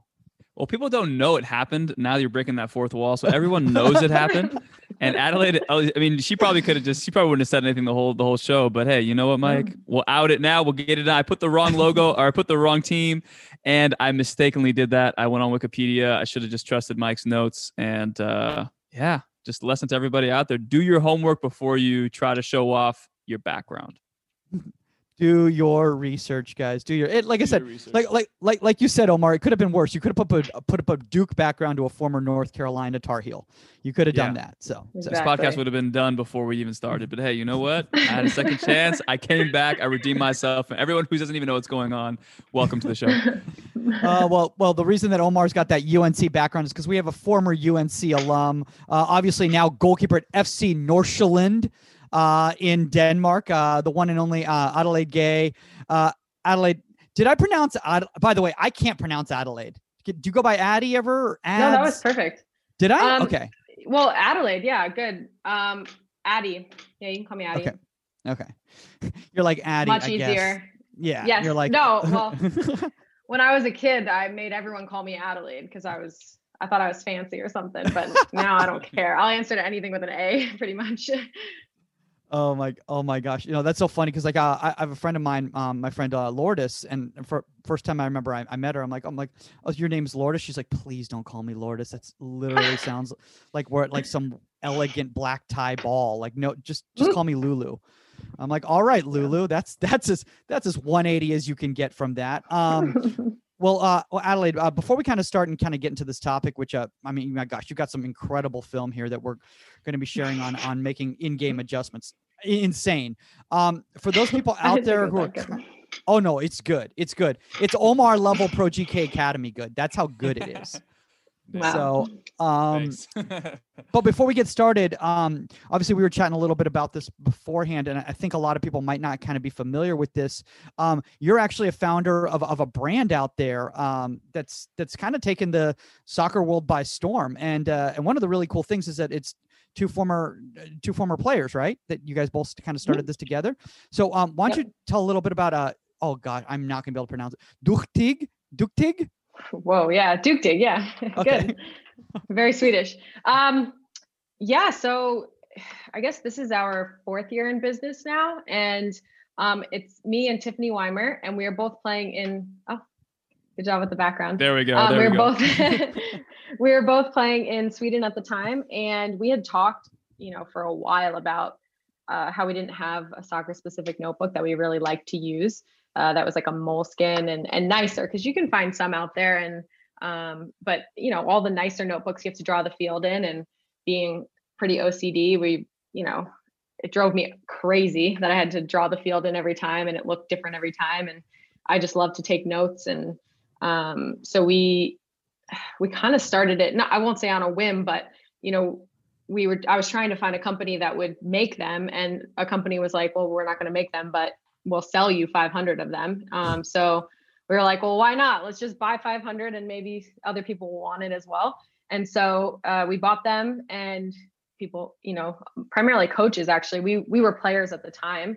But I think it's a no-brainer for coaches. And so people bought them, and then we were like, well, what else do you guys want? And they were like, we want soft cover. We want it to be waterproof. We want all these other kind of things. So we've kind of expanded from there. But that's the general story. I mean, my God, I mean, it's such a cool story and everything like that. And like, I mean, Omar can attest to this as somebody who's very meticulous about preparation. Obviously, a lot of the coaches that we've had on the show and players as well, too, are really much about session design and making sure that they're very specific in their session design.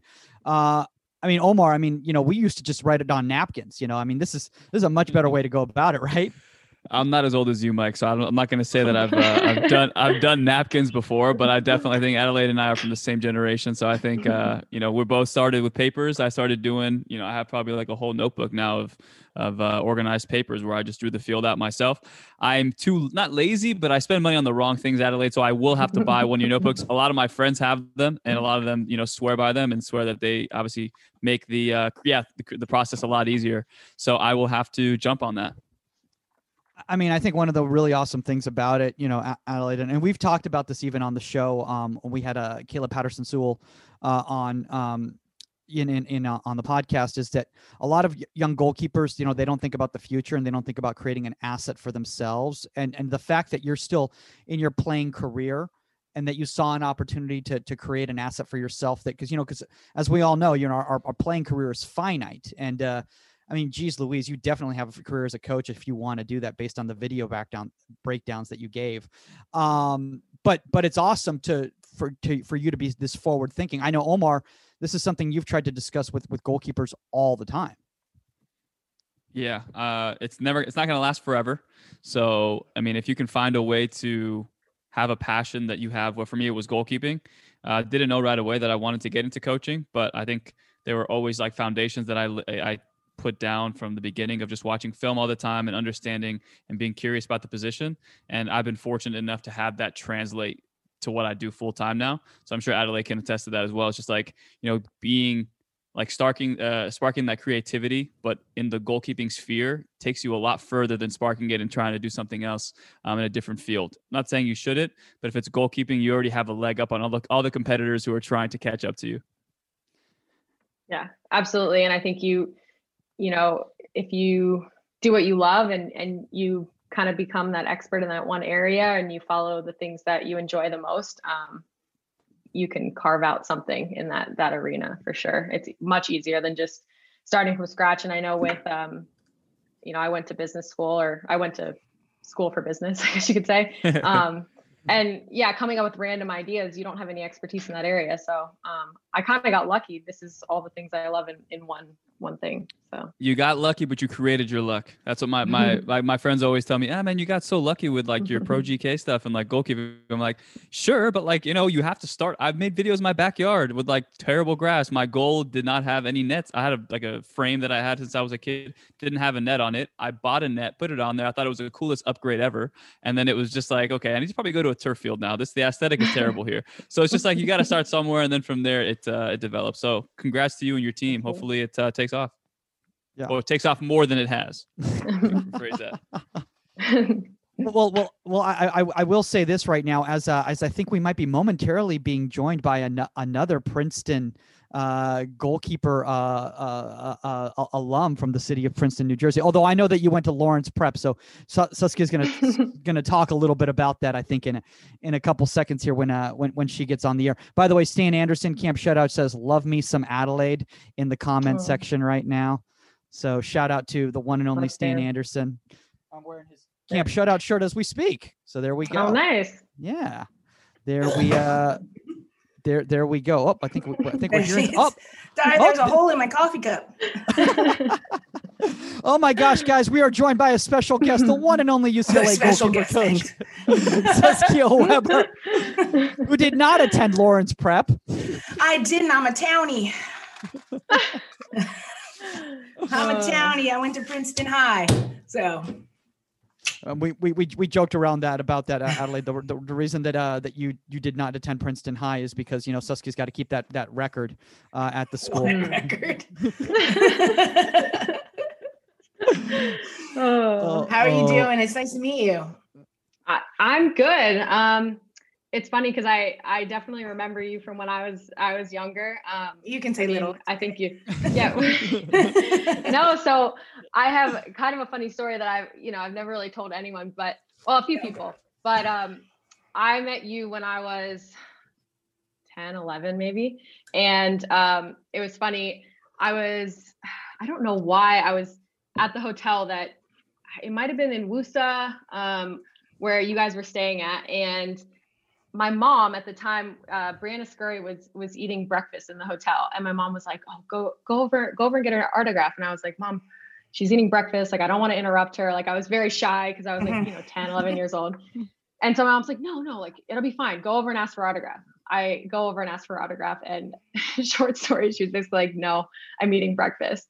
And of course, yeah. Come on, Bri. Right. I know. And I was like, and so of course I like ran away, and I was like mortified. I think I was like crying. And you were there in the lobby, and you like took a picture with me and gave me your autograph and everything, and made it better. So see that? See, I'm Gold not star. a bitch, Mike.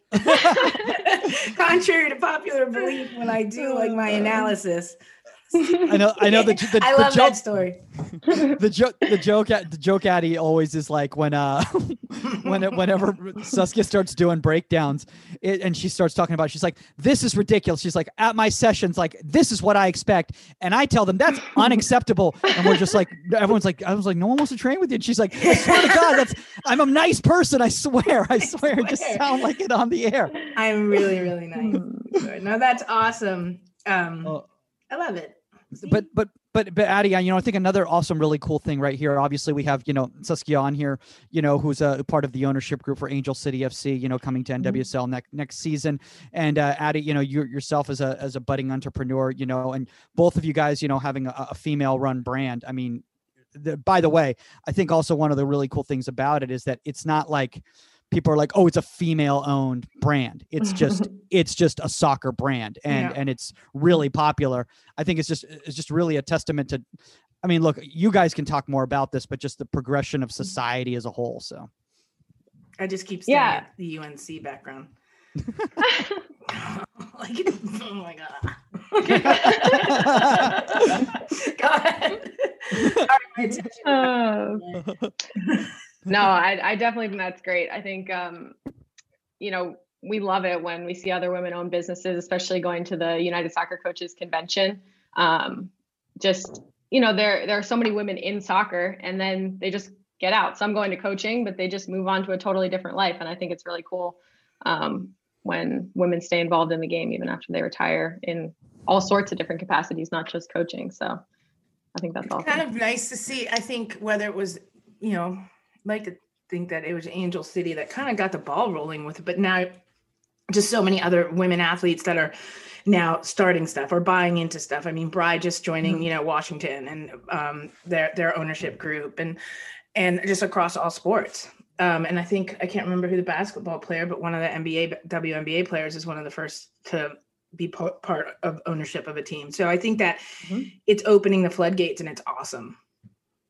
Yeah, it's very awesome. I know Naomi and with the Courage as well. I think everybody, and I think that's fantastic because it's, women not helping other women, but sort of getting involved in the women's game will, I think, elevate things. So right, not just men owners. Yeah, exactly. It's, I think it just opens that door for the future that, women can own teams. We can do anything. So exactly. Somebody just had to start doing it. Yep. Did you hear that, Omar? Yeah. It was too easy. It was too easy to throw you under the bus right there. It was too Omar? easy. I'm joking. With me? No, Omar, Okay. because remember a year ago when when Hey, Ariana it's was- changed. when- It's changed. It's changed. I know it's changed quite a bit. Oh my God. Yeah, I know. Yeah, we got to do we got to do a reaction. I don't, you don't know what happened, but essentially, we had a guest who called me out for not posting enough female content. I thought I did, Okay. but I guess not. But then you go back and do it, and then again, we talked about it here as well. Like you see some of the ignorant comments that people write, and then now I'm like, okay, because I didn't post enough about this, I wasn't aware of these ignorant comments that the women in all sports have to deal with.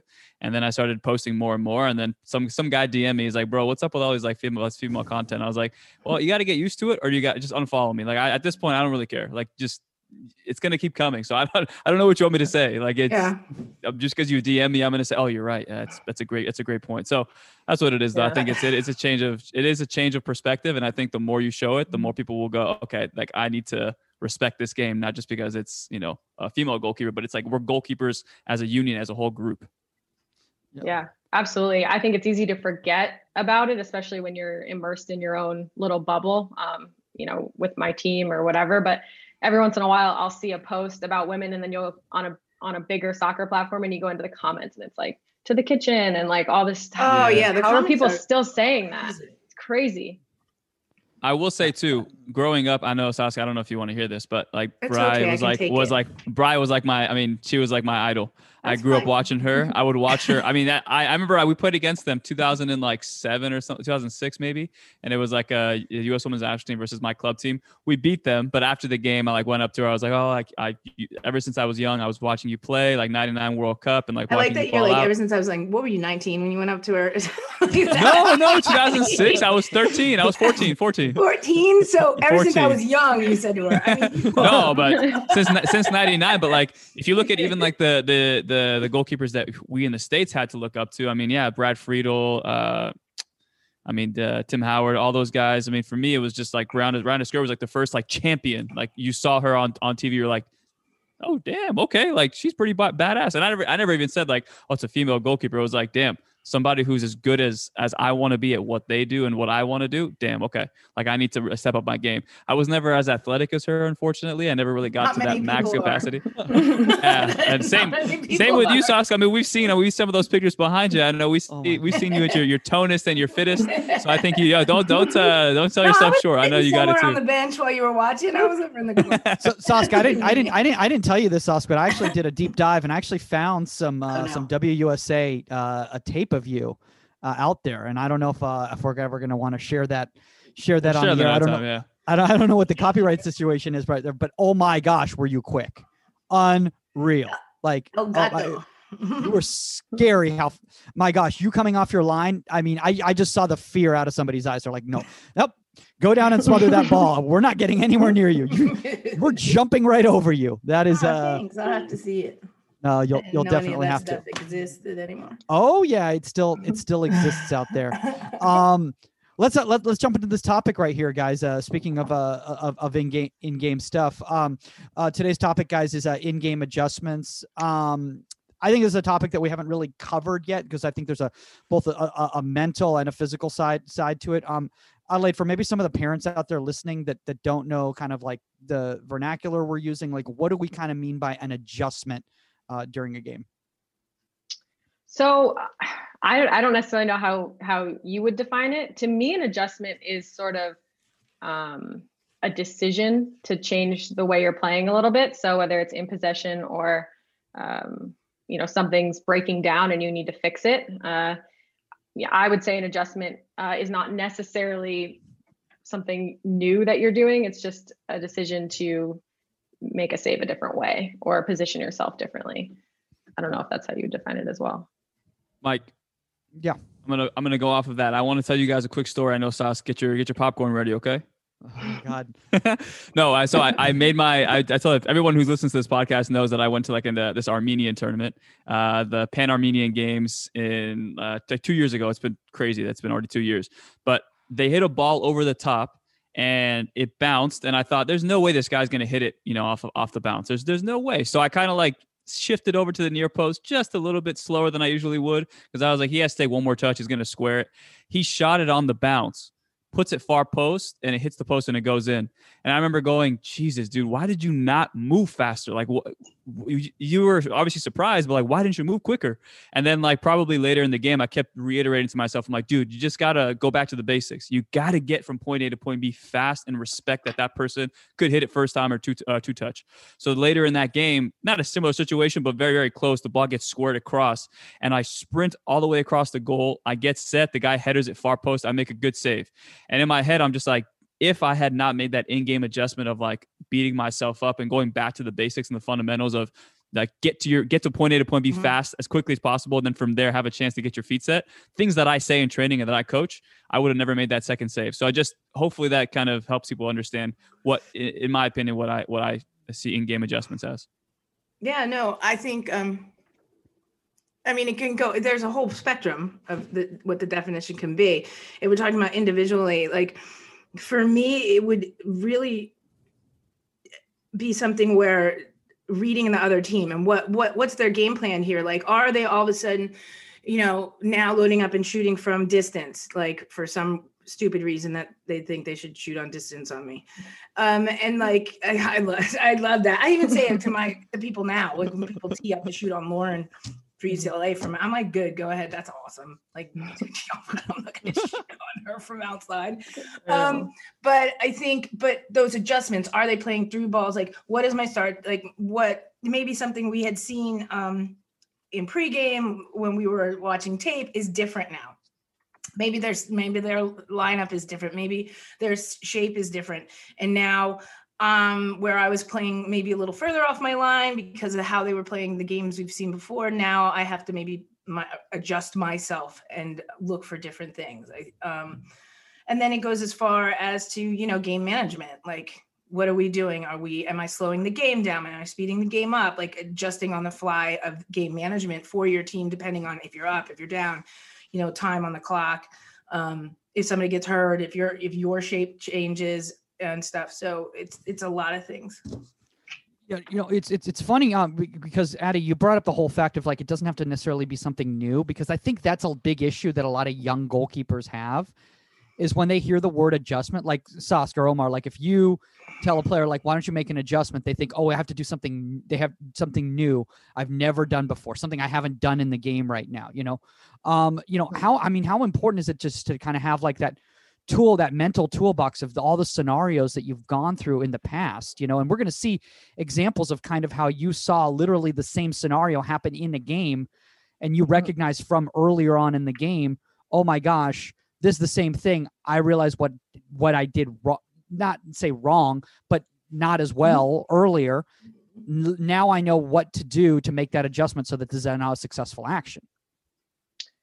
Right. Yeah. And I think when I went to pull clips we've only had 4 games here. So, it's not much to go back through, but I remember those pretty well because I remember in game thinking the next time that happens, I have to do it differently. And especially when it's like a shot on goal or a goal, it's definitely reinforced. I think it's a bit tougher in possession or when it's not super close to goal to recognize what's working and what's not working, but that's also important as well, I think. Yeah. Omar? Sorry, I think I'm on mute. Okay. Yeah, I'm on mute. But yeah, I think I'll ask Sask and Mike, I know just from us as coaches, I think one of the biggest things that I've had to learn is when a goalkeeper of mine has made a mistake or has conceded a goal from a mistake. And in my head, the way I played, I would make a certain adjustment. And then at halftime, they come to me and they kind of like, ask for that halftime report. And they kind of already know they made a mistake. But in my head, I go, hey, you should have done this better. And next time around, I would do this. And I feel like, I don't know if you guys have done it before, but sometimes you give that advice based on how you as the coach would have done it. You would have played. So sometimes it can kind of get a little bit misconstrued with the goalkeeper because they're just like, wait, is he asking me to do something new here? Like, it's just not something that I'm familiar with. So I don't know. Sask, does that ever happen to you? Maybe at UCLA or, in other coaching ventures you've done? I mean, no, I feel that for me, like I don't base it on what I would have done. Like I have to base it on like their strengths. So like a good example, like actually wasn't at the game because family stuff. But watching the game against Arizona the other day, like seeing Lauren going down too early in my favorite K save, which she rarely ever does because of her size and quickness. She usually stands people up, and her reaction is really good. And she went down early, and the girl went high and, scored. And but talking to her about it, it was like because of her size and her strength and her, reaction. But I was like, you need to stay up longer for that. You need to stand the person up. Now that could be a different situation depending on who the person is. I think I would have told that advice to anybody, but like come down to like some of the other keepers, like it's not, I don't base it on what I would have done in a situation. I don't. Like for me, like Mike just said, like I was super, super, super quick off my line. So to be honest with you, I might have gotten to the ball. Like, with the long touch that the forward took, I might have gotten there because that's how I played. That's not how Lauren plays, so. Yeah. That's a really good point. I mean, Addie, as a player yourself personally, you probably appreciate that, because I think that was one of my faults as a younger goalkeeper coach. Is I would think, what would I do here? And I would give them, and I think that's just part of the maturation process as a coach. I would think, oh, okay, this is the information that I need to give them because this is what I would do in that situation. And can you kind of recognize when a coach is, really thinking about you specifically and your strengths, and when they're just giving more of a template of like what they think conceptually you should do? Yeah. And I think personally, I'm on the smaller side, and I've always been really good with my feet and quick off my line and sort of tactical in terms of coming off my line. So I've always had slightly different strength than other goalkeepers, even of my age. And especially, with a male coach that's, tall, that's played goalkeeper as a tall man, is different than a small woman in terms of their positioning and all that kind of stuff. So I do think it has taken me a while to recognize, maybe what is advice that's based on their experience and what is advice that is sort of tailored to me. But I also think it's very, very hard if you've never played as a smaller goalkeeper to even give have that understanding. Yeah. So yeah, I think, and I do think it's a learning curve. Like this isn't like Omar, for me, like if I think back to coaching, I think I used to absolutely like say, well, this is what I would have done, so everybody should be doing it, but I think through working with multiple sizes and strengths, just like you said, I have to look at it. Like, how would E have handled that? Like she starts further on her line than Lauren. So she might not even have gotten as far as Lauren because she's much, much, much shorter. That this is something that would have been handled totally differently depending on the goalkeeper. But I think when I was younger, I didn't look at things that way. I agree with that. No, I also too, it's this kind of situation is such a double-edged sword, because I feel like even when I used to play, there were times where I would come for a cross and I would get nudged a little bit, and I would try to punch the ball, or try to catch the ball in traffic, and I would end up bobbling it, and it wouldn't lead to a goal, but it would be close. And then probably 5 minutes later, I would tell myself, anything that comes into the box from this point out, I'm just going to punch it. What am I doing? Why am I trying to catch this ball in traffic? And we were playing against, it's a terrible story, but U.S. men's national team, they had a select team from the development academy playing against the U20s before they went to the World Cup. And literally we're down 6-0. It was terrible. And they crossed the ball in, and it was one of those ones where people were saying, yeah, keeper, Omar, you're going to get that. And I came and I punched the ball, the lousiest punch I've ever had, right on top of the 18. And, just because it was a crappy day for me, this guy one time rifles it to the top corner.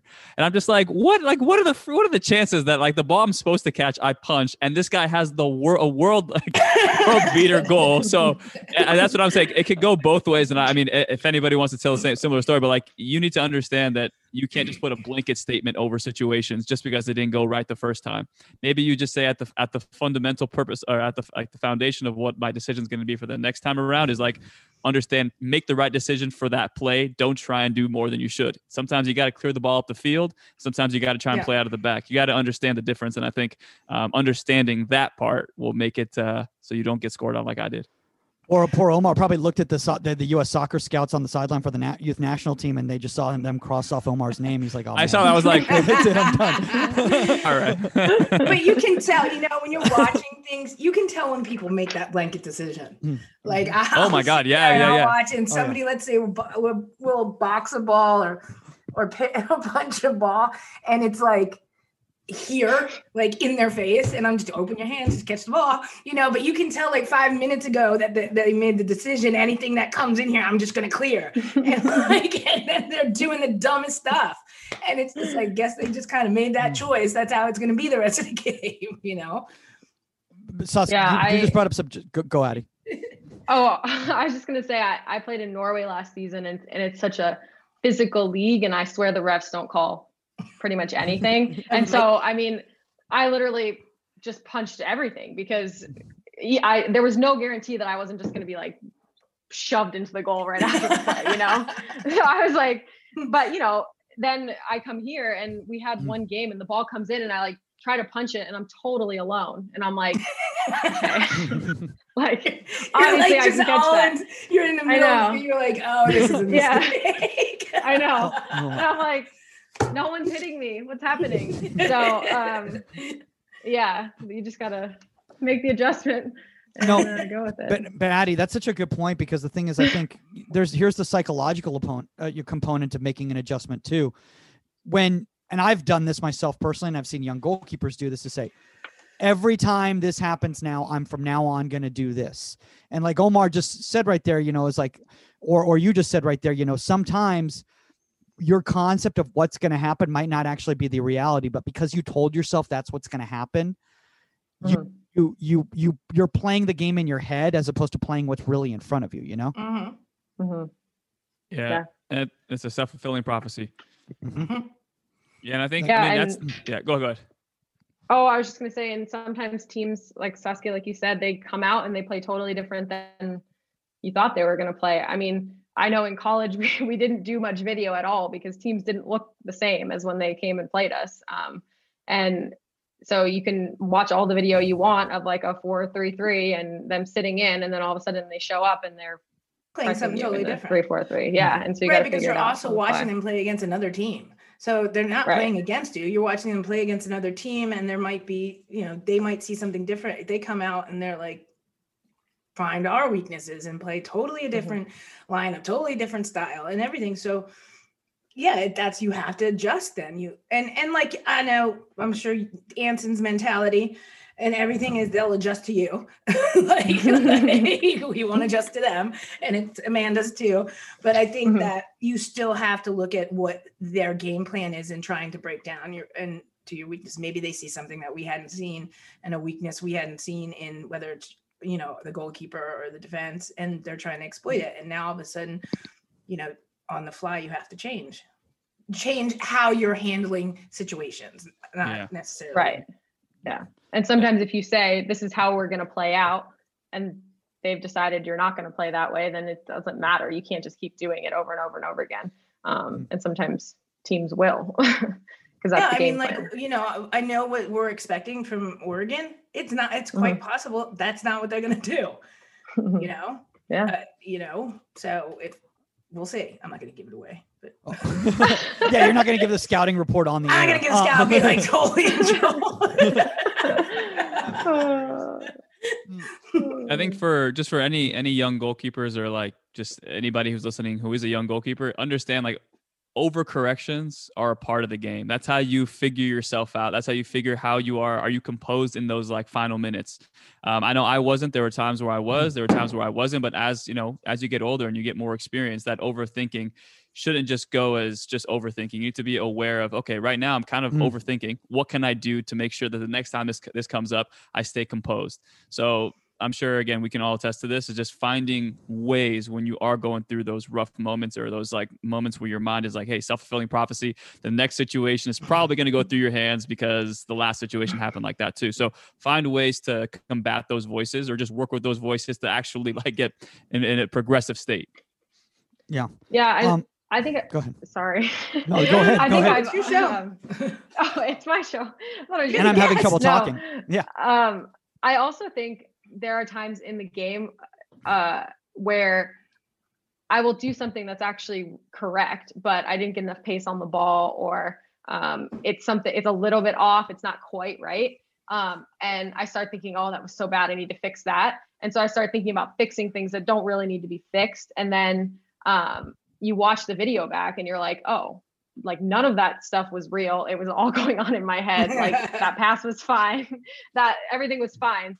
And so I think, at least going into this season, it's sort of one of my goals is to just focus on the things that are clearly wrong and fix those. And then just the rest of the stuff, if the pass is okay, it's okay. Like it doesn't need to be perfect every time. So, but that's experience. I mean, if you wanted to make it as simplistic as possible for the younger goalkeepers out there, it's like if you shank a goal kick, like don't all of a sudden start stressing out, because then you're really gonna screw up every single one after that. Just calm down, go back to the basics. How often does that happen? And just go through your motions and take the next one.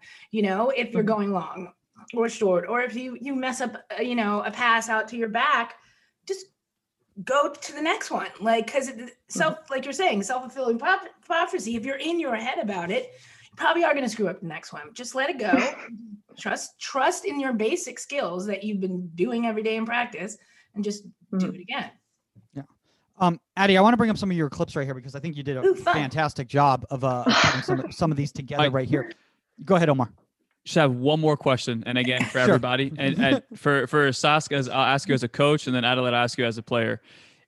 Has there, if a coach came up to you and put different scenarios, like we talk about in NFL, it's like 4th and whatever, you train it and say, hey, in this situation, are we going to call a timeout, or are we going to let it play out? So that in that situation, so for you, exactly. So Adelaide, for you, if a coach came up to you and said, okay, we're going to serve some balls in, 5 minutes ago, you just dropped the ball. Okay, what are you going to do in this situation? Or 93rd minute, whatever the case may be, and we're up 1-0, and everybody's coming forward, flooding forward. They put all a bunch of traffic in there for you. So, I mean, do you guys do that often, or we do that pretty much every week? So especially now that we're in season, the team wise, it's all situational. Man up, man down, up 1 goal, 10 minutes left to go, and everything, down 2 goals, whatever. There's always scenarios, and that trickles through the whole team. That's what I mean by gamesmanship. How are we going to play this game if we're up a goal, 5 minutes left to go? What are my goalkeepers going to do when they get the ball? Are we on possess, right? So that doesn't mean every ball goes long, because technically it's a 50-50 ball, right? A lot of them. So, we absolutely train that because that's reality. We do as well. I think a lot is also situational in terms of focusing on building out or focusing on going to goal. It drives me crazy when my team can't kill a game. It's like we're up 1-0 and it's 5 minutes left and we're shooting. I'm like, just take it to the corner or keep possession or whatever. And for some reason that is really, really, really hard for teams to understand. And I don't know if it's the moment. And I think that's what's difficult too about those scenarios. And I think it's important to train. What do we do? But there's that emotional component to it. It's kind of like training PKs. You can train taking a PK all the time, but when the pressure's on you, that's a totally different situation. And I think recognizing, okay, we're a man down, we got to slow things down is important. But just when you get scored on and keeping the same mentality, that's something that I almost feel like you can only train by playing a ton of games. I think it's really, really hard to get that pressure in training. Yeah, and you'll see it. There have been times even for the goal. Okay, so you're a goal up and there's less than 5 minutes left to go in the game, and you're running to get the ball that just went over the end line to take a goal kick. What the hell are you doing? Take a stroll, And so, but you're in the emotion of the game, and so that somebody's got to yell at you, and that's why to train it, your captain turns around and yells at you. Somebody else on the team, hey, so-and-so, slow down, or then I do, or then the coach does. But, I agree with you. You see it, and it goes from the goalkeeper all the way up to the forwards. They get caught up in the emotion of the game and that intensity. And now instead of the forward taking it to the corner flag, they're going to goal. I want to bring this up. I want to bring this up now, but just because I just love. I mean, first off, Addie, you stayed up all night putting all these together, so we I really wanna share didn't. them. I was surprised you liked them. I literally worked from the clips that we had from the game. So some of them like are obviously paired, and then some of them maybe take some more explaining. But the first one's pretty obvious. Okay, so let's break this down right here. Obviously, this is in the 49th minute. Apparently, it's a ball over the top, right? It's like it goes off somebody's head and into like a through ball situation up over the top. Boom. You're high. You're dropping back. You stay a little high, and you unfortunately get caught right there. And they celebrate, which is obviously. Why are we showing this clip? No, because it's the episode's adjustments. I'm Okay, now we're okay. So Addie, do you kind of want to break down what happened here? Okay. I mean, we play three at the back. To ever come on that has put a clip on of she sent it. She sent it. No, I'm just saying I have a lot of respect for that. I think that's awesome. Okay. I think it's awesome. I know. Okay. Yeah. No, I mean, he was It's a asking teaching for in-game moment. adjustments, and we played three at the back. Part of that is I play pretty high, and I just get caught hauling butt back to the goal and don't get set, don't slow down. Like right when she's about to shoot, I don't feel like I'm in position. Well, they're kind of, but it's too late. I'm moving so fast, and then my feet just don't get in the ground to push off and go back the other way. Really, I needed to stop sooner. Mm-hmm. Yeah. Just slow down a bit earlier, even though I'm not on my ball line, and just, deal with it. And I mean, that was pretty immediately obvious to me after the fact. When you talk about it in a game, you're like, okay, I did that wrong. I need to not do it wrong again. And then it actually did happen, like later on in the game. So yeah. So that's I think the retreating's fine, because sometimes I just had this conversation today with one of our goalkeepers that sometimes it gives your D a time to recover, right? So by you retreating there, not ending up in no man's land, and if you had gotten set earlier, and that's a save. And if she realizes you're in position and she can't take another touch because you've given your defense time to recover, let's see the adjustment. And it's funny because in my head, I'm thinking as this play is happening, I'm like, slow down. And I still think if I slowed down a half second earlier, like I would have held onto this ball, but it ends up being a save. So it's better. So let's look at this. So now all of a sudden, here's the adjustment, Addie. Basically what happens is a similar situation. It's a through ball this 82nd minute. It's a through ball coming across your high again. Like you were saying, this time you take your time, you set, and now it's a great steer away right there.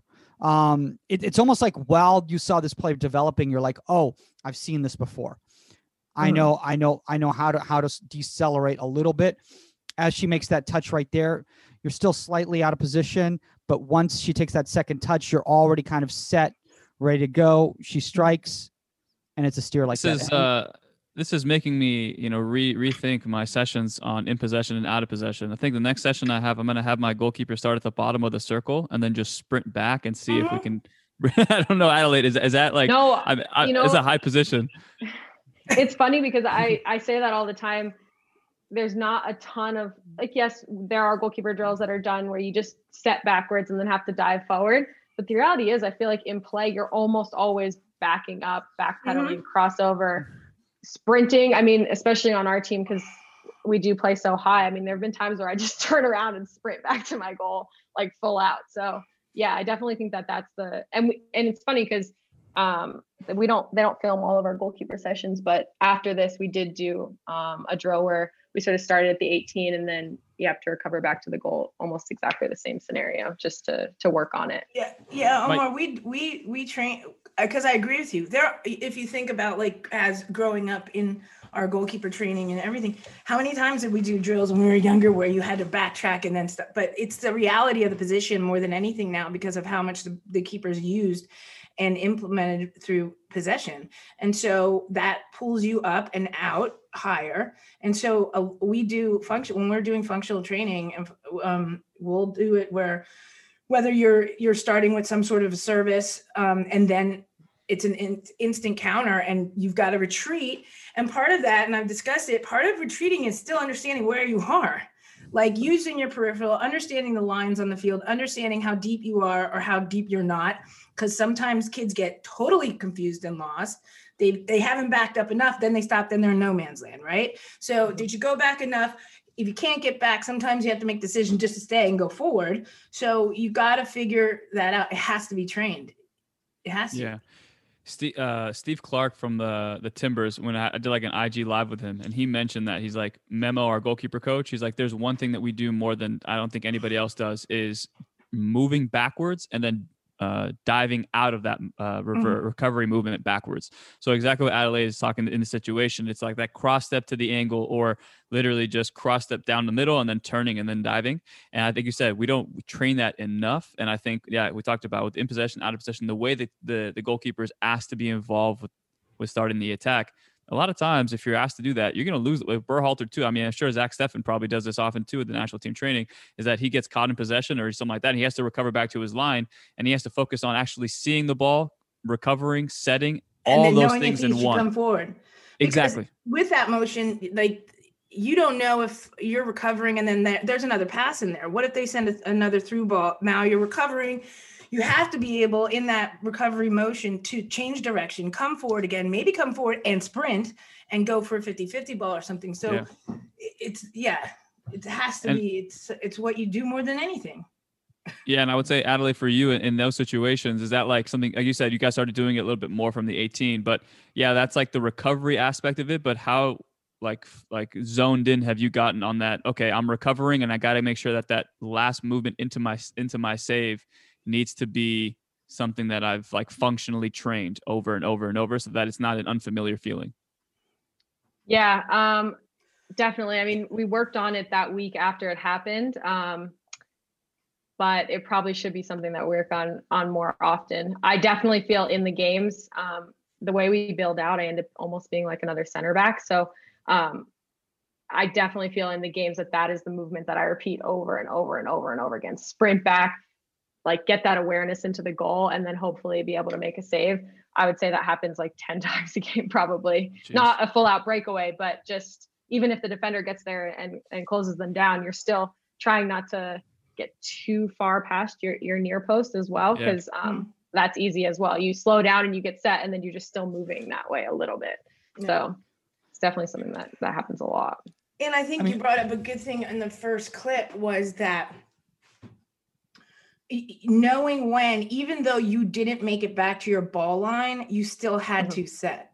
And I think that in that recovery motion, that sprint, that everything, younger goalkeepers, you know, I mean, like club and stuff, can get caught into, it's the same thing as doing any drill. I got to get to my ball line. And no, you have to see when the ball is going to strike. And like I always say, you know, better to be set and out of position than moving. So, you know, better to be off your ball line and set than but I got to get here. And the ball went there. So, and that's hard to flip that from the recovery into that, to say, oh, I got to stop anyway because they're about to strike the ball.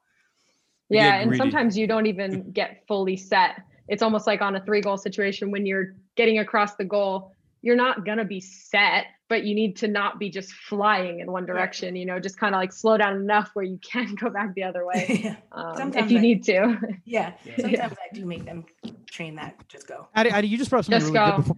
Just for fun. I do. Well, it is fun. Like, just go.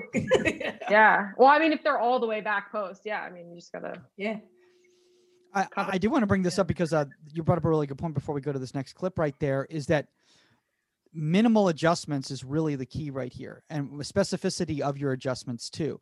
I think the biggest mistake, and we've talked about this, you know, over and over again on the podcast, is that younger goalkeepers, when they think adjustment, they think a complete revamping of the movement they just made or the tactical decision they just made, as opposed to just a slight alteration. Yeah, and a lot of times I think in the maybe it was a rhetorical question. I don't know. Maybe I answered it myself. I don't know. Well, I also think like in the next clip, we we were playing on grass for the first time, and it was like wet and everything was tending to die on the field. And so I think part of the adjustment was, although I just think it was maybe a bad decision on the first one. I get away with it, but why don't you break it down for everybody right here? So let's walk yeah. through So it. this is a long ball coming through, and I get caught in no man's land, kind of assuming that she'd take another touch or that the ball would die. And in the moment I was like, oh, I'm not out, I'm not back. Shoot, but a different word. Yeah. And she ends up hitting it wide. And then later on in the game, I was like, okay, obviously if that happens again, just stay in your goal. Like there's no need to get out there. Dude, So here we see. I gotta go turn the heat on. Hold on. So here we see the adjustment. Well, it's raining in LA. It's raining. That's that 3 days of rain that we get. You know. Okay, I'll go quick. So everybody who's listening, these are balls that are getting played over the top of the defense, probably from like 40 yards out and right on the 18. And then you're getting caught now in between coming and closing on the ball. So getting caught in between those two. In the first clip, in this clip, she realized that and held. Yeah. And like, it's funny because in the game, like I'm thinking, oh, maybe I should just go take her and the ball. But then in my head was like, no, it's going to be fine. Just stay. And I think it was because of the last clip. So yeah. Well, those are the balls of death, guys. Those are the ones where it's like, do I come? Do I stay? And then right there, that discipline to be like, no, I'm going to stay back. And again, we talk about it. It comes through the strengths, the physical strengths, and the experiences that we've seen. And if I, for example, Zach Steffen, I have a clip of him against, I forgot who, New York, I think. And he stays on his line, hugs his line with the ball coming through traffic, and the last second digs it out with his bottom left hand. I think if I had, Begovic or somebody who's like 6'5", 6'6", I'd say, hey, probably come out and, cause some commotion. But for somebody who's at his size, 6'2", 6'3", and extremely, extremely quick, I'd say, yeah, stay on your line and play to your advantages. So I think, again, it comes down to who you are as a goalkeeper, and then not over adjusting based off of a scenario that just happened. Yeah.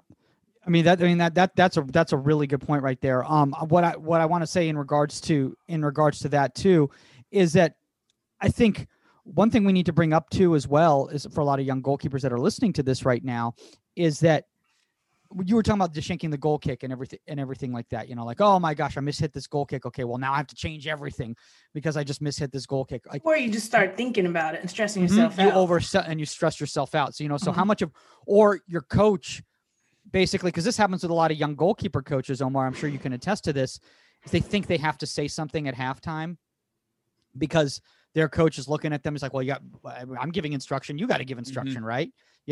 So like, isn't that's a situation obviously that you've been in before. And Addie, have you obviously as a pro player, obviously you, Saskia, as a pro player, or you Omar as a coach, kind of been like, oh boy, I shouldn't have said anything, or Addie, or like, oh boy, he shouldn't have said anything to me, or she shouldn't have said anything to me? It's tough because it kind of depends on what your mentality at the time is. If you're like in a strong mentality, it's like nothing. If you're kind of very vulnerable, it could be not the best. But for me personally, I appreciate like a pretty direct approach. Obviously not like terribly demeaning, or if it's obvious that I've messed up, repeating it's not great. But I think for me, direct is better because I prefer to know that my coach, if they're unhappy, is going to say something versus just not saying anything and thinking it, So I think it probably depends on the goalkeeper. I think for me, the only time during the flow of game is if you consistently are doing the same thing wrong. Like I'll usually let you adjust it or something like that. And like, but if you're consistently making the same mistake, if it's like something like within the flow of the game, like you keep giving the same ball, like to a back on distribution, and they keep getting their ass kicked and stuff like that. Like, stop doing it. Like, how many times are you going to do it? Then I'll get up and I'll be like, what are you doing? Stop doing it. I wait till halftime. And like, if there's a goal, if there's a breakdown, we'll talk about it. I'm usually pretty kind of just like, because I know my keepers know what they did wrong. Like, so it's not like a reteaching like major moment. It's something, we'll address in the week during training. Yeah. Okay. But what was the adjustment? And we'll talk about it that, you need to make. Okay, cool. You get it. You know what you did wrong. You know the adjustment if it happens again. All right. So that's probably the extent of it. Yeah. And then Yeah. the only other coaching really for me at halftime will be like if I keep seeing something, like they they're looking to chip you over the top, they're looking to this, just keep an eye on it, or something like that. Yeah.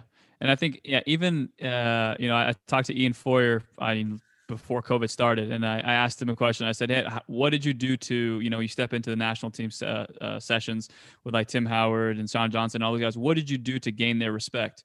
And that was a kind of a loaded question, because I think, as a coach, you don't really try to gain someone's respect. You just kind of do what you do. And then if they respect it, they respect it. And hopefully they do. That's why you're there. But he said, like, Tim Howard respected me because I actually wanted to coach him. I actually came to every session and I wanted to give him like ideas of how to get better. And someone like that respects you and understands that you're extending the olive branch of like knowledge. And he responded well to that. And so I, as a young coach, took that not out of context, but I heard that and I go, oh, okay, so that means you got to make, points to goalkeepers at all moments, at all times. And so like, I remember like I had a session and I was coaching this guy, and a really good goalkeeper. And I would like make a correction here, make a correction there, make a correction there. And I could tell like after like my 5th or 6th correction, he kind of looked at me like, bro, just let me get 3 or 4 reps before you start commenting. But that again, that as a player as well, and as a coach, you have to be willing to, pick up on signs of how people are reacting to the way you're saying things. If somebody is somebody who's full of confidence, knows that was just an error that didn't just not a part of them, and they're moving on from it. You come in at halftime and go, I need to say something so inspirational, which is what I've done. So inspirational that what I say here is going to propel this person to the next half, and they're going to make this amazing save. They're going to look up, they're going to point at me and say, that halftime speech is what I needed, coach. Thank you. And I swear, I used to think like that, like I'm watching The Miracle and I'm watching this coach give this halftime speech and I'm like, man, I got to do that every single game. What and goalkeeper then again, coach have you ever seen do this? Ever? No one. But that's what I'm saying. As a coach, and a player, I guess, as well, like you take things out of context, and sometimes you go into games and that is what you've built your whole mentality on, is that piece of information that you didn't do much more digging on. You just took it and ran. So I think, again, as a coach and as a player, making sure that like you're aware of there are times where you're going to make mistakes and experiment with things you're going to make mistakes on. Just make sure you don't make the same mistake twice, like me. So Saskia, you realize, remember how you always talk about kids being too literal? There's an example right there of a coach being taking something too literal. Ian, if Ian's listening to this, I actually do that in practice. Like I'll be in practice and I'll be like, depending on I'm just like, I'm not going to coach you. Like, especially I think, let's say we're ending something with some sort of shooting, like something with the forward, like, and it's like power finesse, or it's something, team trained, which as a UNC player, you know what that is. And Dangerous is what it is. There's no coaching needed in that moment. Like, this is a shot over again, whatever it is. I'm not going to sit here and coach you. I'm going to step back and get through the drill, and then we'll talk about it. If you kept making the same mistake, if you're on your heels or something, like, and you keep getting caught on your heels, I might be like, body weight forward. That might be the only thing I might say. But there are times in practice even that you step back and just let it happen, and then water break, talk about it. It's so true. Like as a player, you love to just play or just do the drill, or, you might like want a few coaching points, but, even from a team perspective, you don't want the coach to be just coaching the whole time. It's like playing is great. And I know that from a player's perspective, but then like you switch over, and I've done a lot of goalkeeper coaching and stuff, and it's so hard. It's so hard. Oh my gosh. Or you think I should be coaching more, or whatever it is. And it's just so funny how there's such a difference. I know as a player, they don't need me to be talking. And as a coach, you're like, I have to say something. It's really hard. No, it is hard, because I'll sit there and then I'll be standing next to like Jane or Sam or somebody, and I'll be like, and they'll just look at me and my head will be down, and I want to say something. I'll just be like, let them figure it out. Because part of me will just say, let's see if they'll make the body adjustment that I would tell them right now, trying to speak to them from afar and see if they somehow hear me. But let's see if you can make the adjustment on your own. Let's see, especially in a drill, like a shooting drill or something. And if you don't, then we're going to talk about it. I was waiting for you to make this adjustment. You never did. But you got to let them figure it out. And Addie, I think you have to honestly, you have to start recognizing as a player yourself, you have to start recognizing a theme, and be honest with yourself. Like, okay, was this just a freak incident or is this a theme? How many times? And in your opinion, there is no miracle number, but it's just kind of a sensation. You start recognizing, oh my gosh, this is happening to me every time. Yeah. What's going on? So is it me? It's got to be me if it's happening every time, right? Yeah. And I think that happens a lot in possession in the build out. The most is when you realize this isn't working. Why isn't it working? This isn't working. Why isn't it working? But, especially if you're under pressure, you revert back to what you're most comfortable with. And so I think you have to actively recognize, okay, well, this is what I have to do or try to do the next time I get the ball. And a lot of times in possession, especially if they're high pressing, it's hard to sort of lean into the pressure a little bit and know that the option is going to be somewhere else, even though you feel like you're getting cut off. So I definitely think recognizing in a game, especially, I think that's important as a team, recognizing, okay, what's their trigger to press? Which way are they pressing? Where do they want us to play the ball? Because a lot of times you will find the open player and it's not working because that's what they want you to do. You're playing the player they want you to play. You're playing into their game, their scheme right there. You're playing into, all right, we're going to let them see this open player because we're sitting there waiting. Come on, then press and everything. Don't keep doing it. Realize that that's what they're doing. They're baiting you. And again, that goes back to even like in inter squad scrimmage, watching that happen. And I'm like, okay, how many times is she going to keep doing this? Like, how many times is she going to keep doing this? And sometimes we'll just go sit up in the stadium stuff. So I'm not coaching, and then we'll have a break. But are you making the adjustment? Like you said, is it a theme or did you just make one mistake? Are you not recognizing that, she's baiting you? Are you not recognizing that Raylan is letting you play the ball out wide, and every time you do it and then they press, you get the ball back, she's stripping you of the ball? That's what they're doing, but don't keep doing it, and you have to have the ability to see more than just, there they are, the dogs, so focused, It's funny. One thing that you want to do, you have to see the whole field. Mm-hmm. It's funny you brought up pressing. Oh, Omar, do you want to go before I bring this up right here? No, I just one last thing I'll say before we get into this part. I think from the coach's side, before we get into that, it's on my head, so I've been thinking about it. But I think on the coach's side as well, I think what the Galaxy coach that I had way back in the day, he would dissect things so deep that we understood that when we made this mistake, we knew how to pick the pieces back up. For example, when it came to goal kicks, so we talk about shanking a goal kick, he would always say, get back to the basics, which for us was just head down, strike through the ball. And he'd always say, you can admire it once it's gone and hit your target. But you trying to look at it the entire time is going to throw your shoulders off. And you have it sometimes an automatic and sometimes you don't. And when you don't, this is what you need to do. So I think as coaches as well, we can do a better job. I could do a better job of, instead of giving those moments of, hey, you should have made that save or you should have done this, give it more substance of I had a conversation with a young kid who gets in his own head last week. And I told him hey, when we shift from one side of the goal to the other side, I want you to understand that you're getting too crazy right now. Your mind's going a little too crazy. Calm yourself down. Build the fundamentals. Build the foundation now, so that when you're in a game and you made a bad pass or they scored a goal on you or you caught a ball out of bounds and it turned into a corner kick. I'm not saying he did that, but if you do that, you know how to react. And he was like, "Oh, thanks, coach." I don't know if he actually did it. I mean, the rest of the session, he was off his rocker. Your stories, Omar. But I think as coaches, we could do a better job, and as players as well, to understand, why am I doing this? If I do know why, and in a game all things fail, now I can build everything back up from square one. And I think that should be the message, I think, for people when you're trying to make those in-game adjustments. Yeah. All right, I want to bring this up right now because we were talking about high pressing. Wait, one more thing, Mike. One more thing. Oh, dear God. I'm kidding. You said, "Oh dear God." All right, Addie, let's walk through this real quick. So we were talking about examples of, doing something over and over again and wondering why is this happening? Why is this happening? Why is this happening? Here's an example of you making an adjustment and recognizing kind of basically, and Omar, after we play this, you can either do the play-by-play or Addie can, because she was the actual one who went through this right here. But basically, again, they're high pressing. you're recognizing pressure. So you go square there.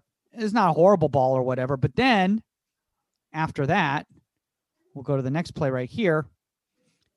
Yeah. Ball played. Now they're chasing. They're high pressing. High pressing, you're recognizing. And instead of going square this time, you recognize the open player here, turn and spin. And now we've got a counter play right there. Mhm. You know, because they didn't see that coming, because before, every single time you'd been going square every time, time and time again.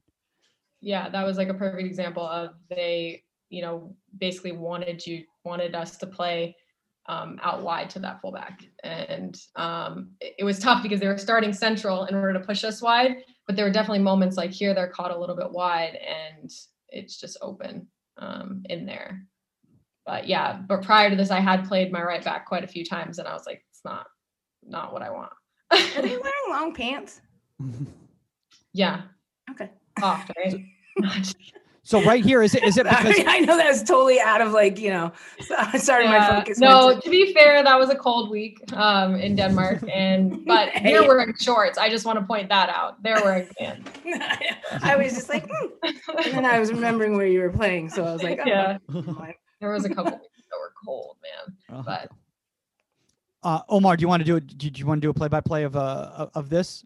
Or we do pretty self-explanatory right here? It's pretty self-explanatory. You just Okay. play what the game gives you, and it looked like you played it short once, and then the other time around you realize, okay, if they're overloading that side, maybe I go the other way. And you could see here exactly. I don't know what that number is, but the striker was taking away that ball, and you realize, okay, there's an uneven amount of people on that side. Let's go back the other way. So I think that's again playing what you see. Yeah. 3v1 out on this side, or 4v2, I guess you could say. Yeah. By the way, Addy, we'll start wrapping up soon because I know you've got to head to bed because you've got a 7 a.m. training and you're only like 13 hours ahead of us or something insane like that. So yeah, such a time difference. I want to talk a little bit about this before we kind of wrap up and everything, and that is kind of the fear that a lot of young goalkeepers have in making an adjustment, because change is scary. I mean, I'll be honest with you, like especially young kids. They, even if something's not working, they're scared to try something new because they've never done it before, So, like what advice do you give to like any young goalkeepers who might be like, I've never done this before. I don't want to try it. And I'm scared to do it in a game. Yeah. I mean, I really like the toolbox analogy. I think, we get caught up a lot in terms of, oh, this is the right way to save the ball, or that's the right way to save this kind of play. And I think you might as well have as many tools as you possibly can, and then you can pick the right one in the right circumstance. So to say, oh, I don't save breakaways this way, is, silly, because what if you need it, and I think especially when you're young, I mean, I'm getting old now, but especially when you're young, you might as well try something new because you'll figure out what you like best. I mean, that's life, right? Just do as much stuff as you can and see what you like best. And so I think, especially when you're younger, I think everything feels like it's super, super important in the moment. But if you're thinking of your career as being long, you might as well learn something new now, and then you'll have it for the future. And honestly, the biggest thing I can say is that if a coach tries to teach you something new, just try it. And you don't have to do it in the game. At the end of the day, you get to decide what you do when the moment comes to save the ball. You do what you think is right. But it's always good to learn something new. So you don't necessarily have to think of it as, oh, I'm changing. It's like, well, I'm just trying something different. And if it doesn't work, I can go back to what I was doing before. You can always go back. So I think maybe that'll take the pressure off a little bit. I love the fact that you just said you can always go back, because I think that's where I think a lot of the fear comes from kids, is that they go, oh, I can never go back to doing what I was doing before because coach told me to do it this way. Well, sometimes they shouldn't. Sometimes she's really nice, guys. I promise she's really nice. Sometimes they shouldn't. I just had to say no. Yeah, we got to get Lauren on the show, dude. We got to see what's really going on in session. I was thinking about my little kids from the Bulls and stuff. I wasn't thinking about UCLA. But Mike, I'll make my last point. Adelaide, what you just said about the toolbox, I think is very important. I think within that toolbox, you have to have the psychological toolbox as well. And I think a lot of times there are high pressure moments that for me at least, my mind goes crazy. What if this happens? What if that happens? Then I started realizing, okay, well, that's happening. How can I stay composed when that happens? And it's always going to keep coming back because that's just the nature of our position. And, if we play at a high level, we're going to consistently run into those situations. So underneath the physical capabilities and toolbox that you have as a goalkeeper, the psychological ones as well, to stay composed in those high pressure moments, just so that you can actually stay composed, use that toolbox now, and then, supplement it with the actual physical capability of a goalkeeper. So you can calm yourself down. And now you're actually making a rash or proper decisions, not a rash decision. Yeah. I mean, there are multiple solutions to every problem. And so, it's, if you have different answers, the situation is going to, force one of them out of you. But if you have multiple answers in your toolbox, that's better, because you don't know. It could be the craziest thing or something. Everything's different. Everything's crazy. The sport's crazy. You don't know how the ball's going to bounce. You don't know this. You don't know that. But not everything's done one way. And what I meant by sometimes they shouldn't, and sometimes you shouldn't. Sometimes if you have a really bad habit, your coach is trying to get you to stop that bad habit, and that's something that should be left out of your toolbox, and move on. But that lies on coaches to really explain why they're doing what they're doing, why they're changing habits, why they're making those adjustments. Exactly. So that the player truly understands and buys into, okay, I shouldn't be on my heels every time, or I shouldn't be this far near post every time. And why, or I shouldn't always be on my line. Like, you, as a coach, you got to explain it so that they understand and they want to change, Yeah.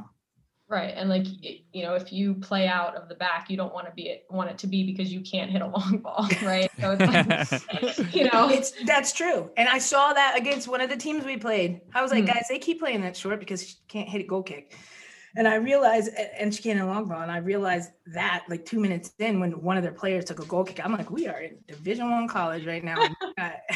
What if she was having? A hamstring issue, a quad issue, a groin issue? She could have had any of those three things, and now we are going to exploit it. I'm not talking about my team. I'm like, get her the ball, pressure. Yeah, Lauren, if you ever need any help or any psychological help, just call me. All right. That kid almost had an assist the other day. I feel I remember we had the courage, all three of their goalkeepers on at once, and I feel like after Sauce leaves and she's not on one episode, we're gonna bring all of them in and just have a full on just, hey guys, what really goes down at trainings? Is Sauce, is she a sweetheart? What's going on? Is she throwing? I am. Bob and I throwing chairs. What's going on over here? I am a sweetheart. I don't know what the NCAA rules are on that stuff, but that would be a pretty darn fun episode. I'll tell you, I yelled once. I got really irritated because they were making the same mistake over and over and over again, and I cursed and yelled, and I thought the whole team was going to fall over. They were like, did that just come out of Coach Saskia? And I don't think I was like, I can get mad every once in a while. Oh my. Yeah. That's worse when the coach never gets mad and then they yell. You're like, shit. No, then it's serious. It's serious. That's really right. Serious. That or I was just having a bad morning. Well, Addie, thanks for staying up late for us over there. Honestly, this has been really fantastic, and it's really awesome when we see high level professionals such as yourselves that are willing to be honestly humble and honest and open enough to show plays that maybe didn't go the way you wanted them to go on the air, because I think it is a valuable education tool for kids. I mean, we always talk about it on social media, Omar, it's great to see wonderful saves and stuff like that, but it's also a valuable lesson to understand the why of why things worked and why things didn't work, so. Yeah. And Addie, are you still, is your family still in Princeton? No, actually they retired to North Carolina. Oh, I was going to say, well, shout out to our hometown, but whatever. I know. I miss it. Just kidding. For sure.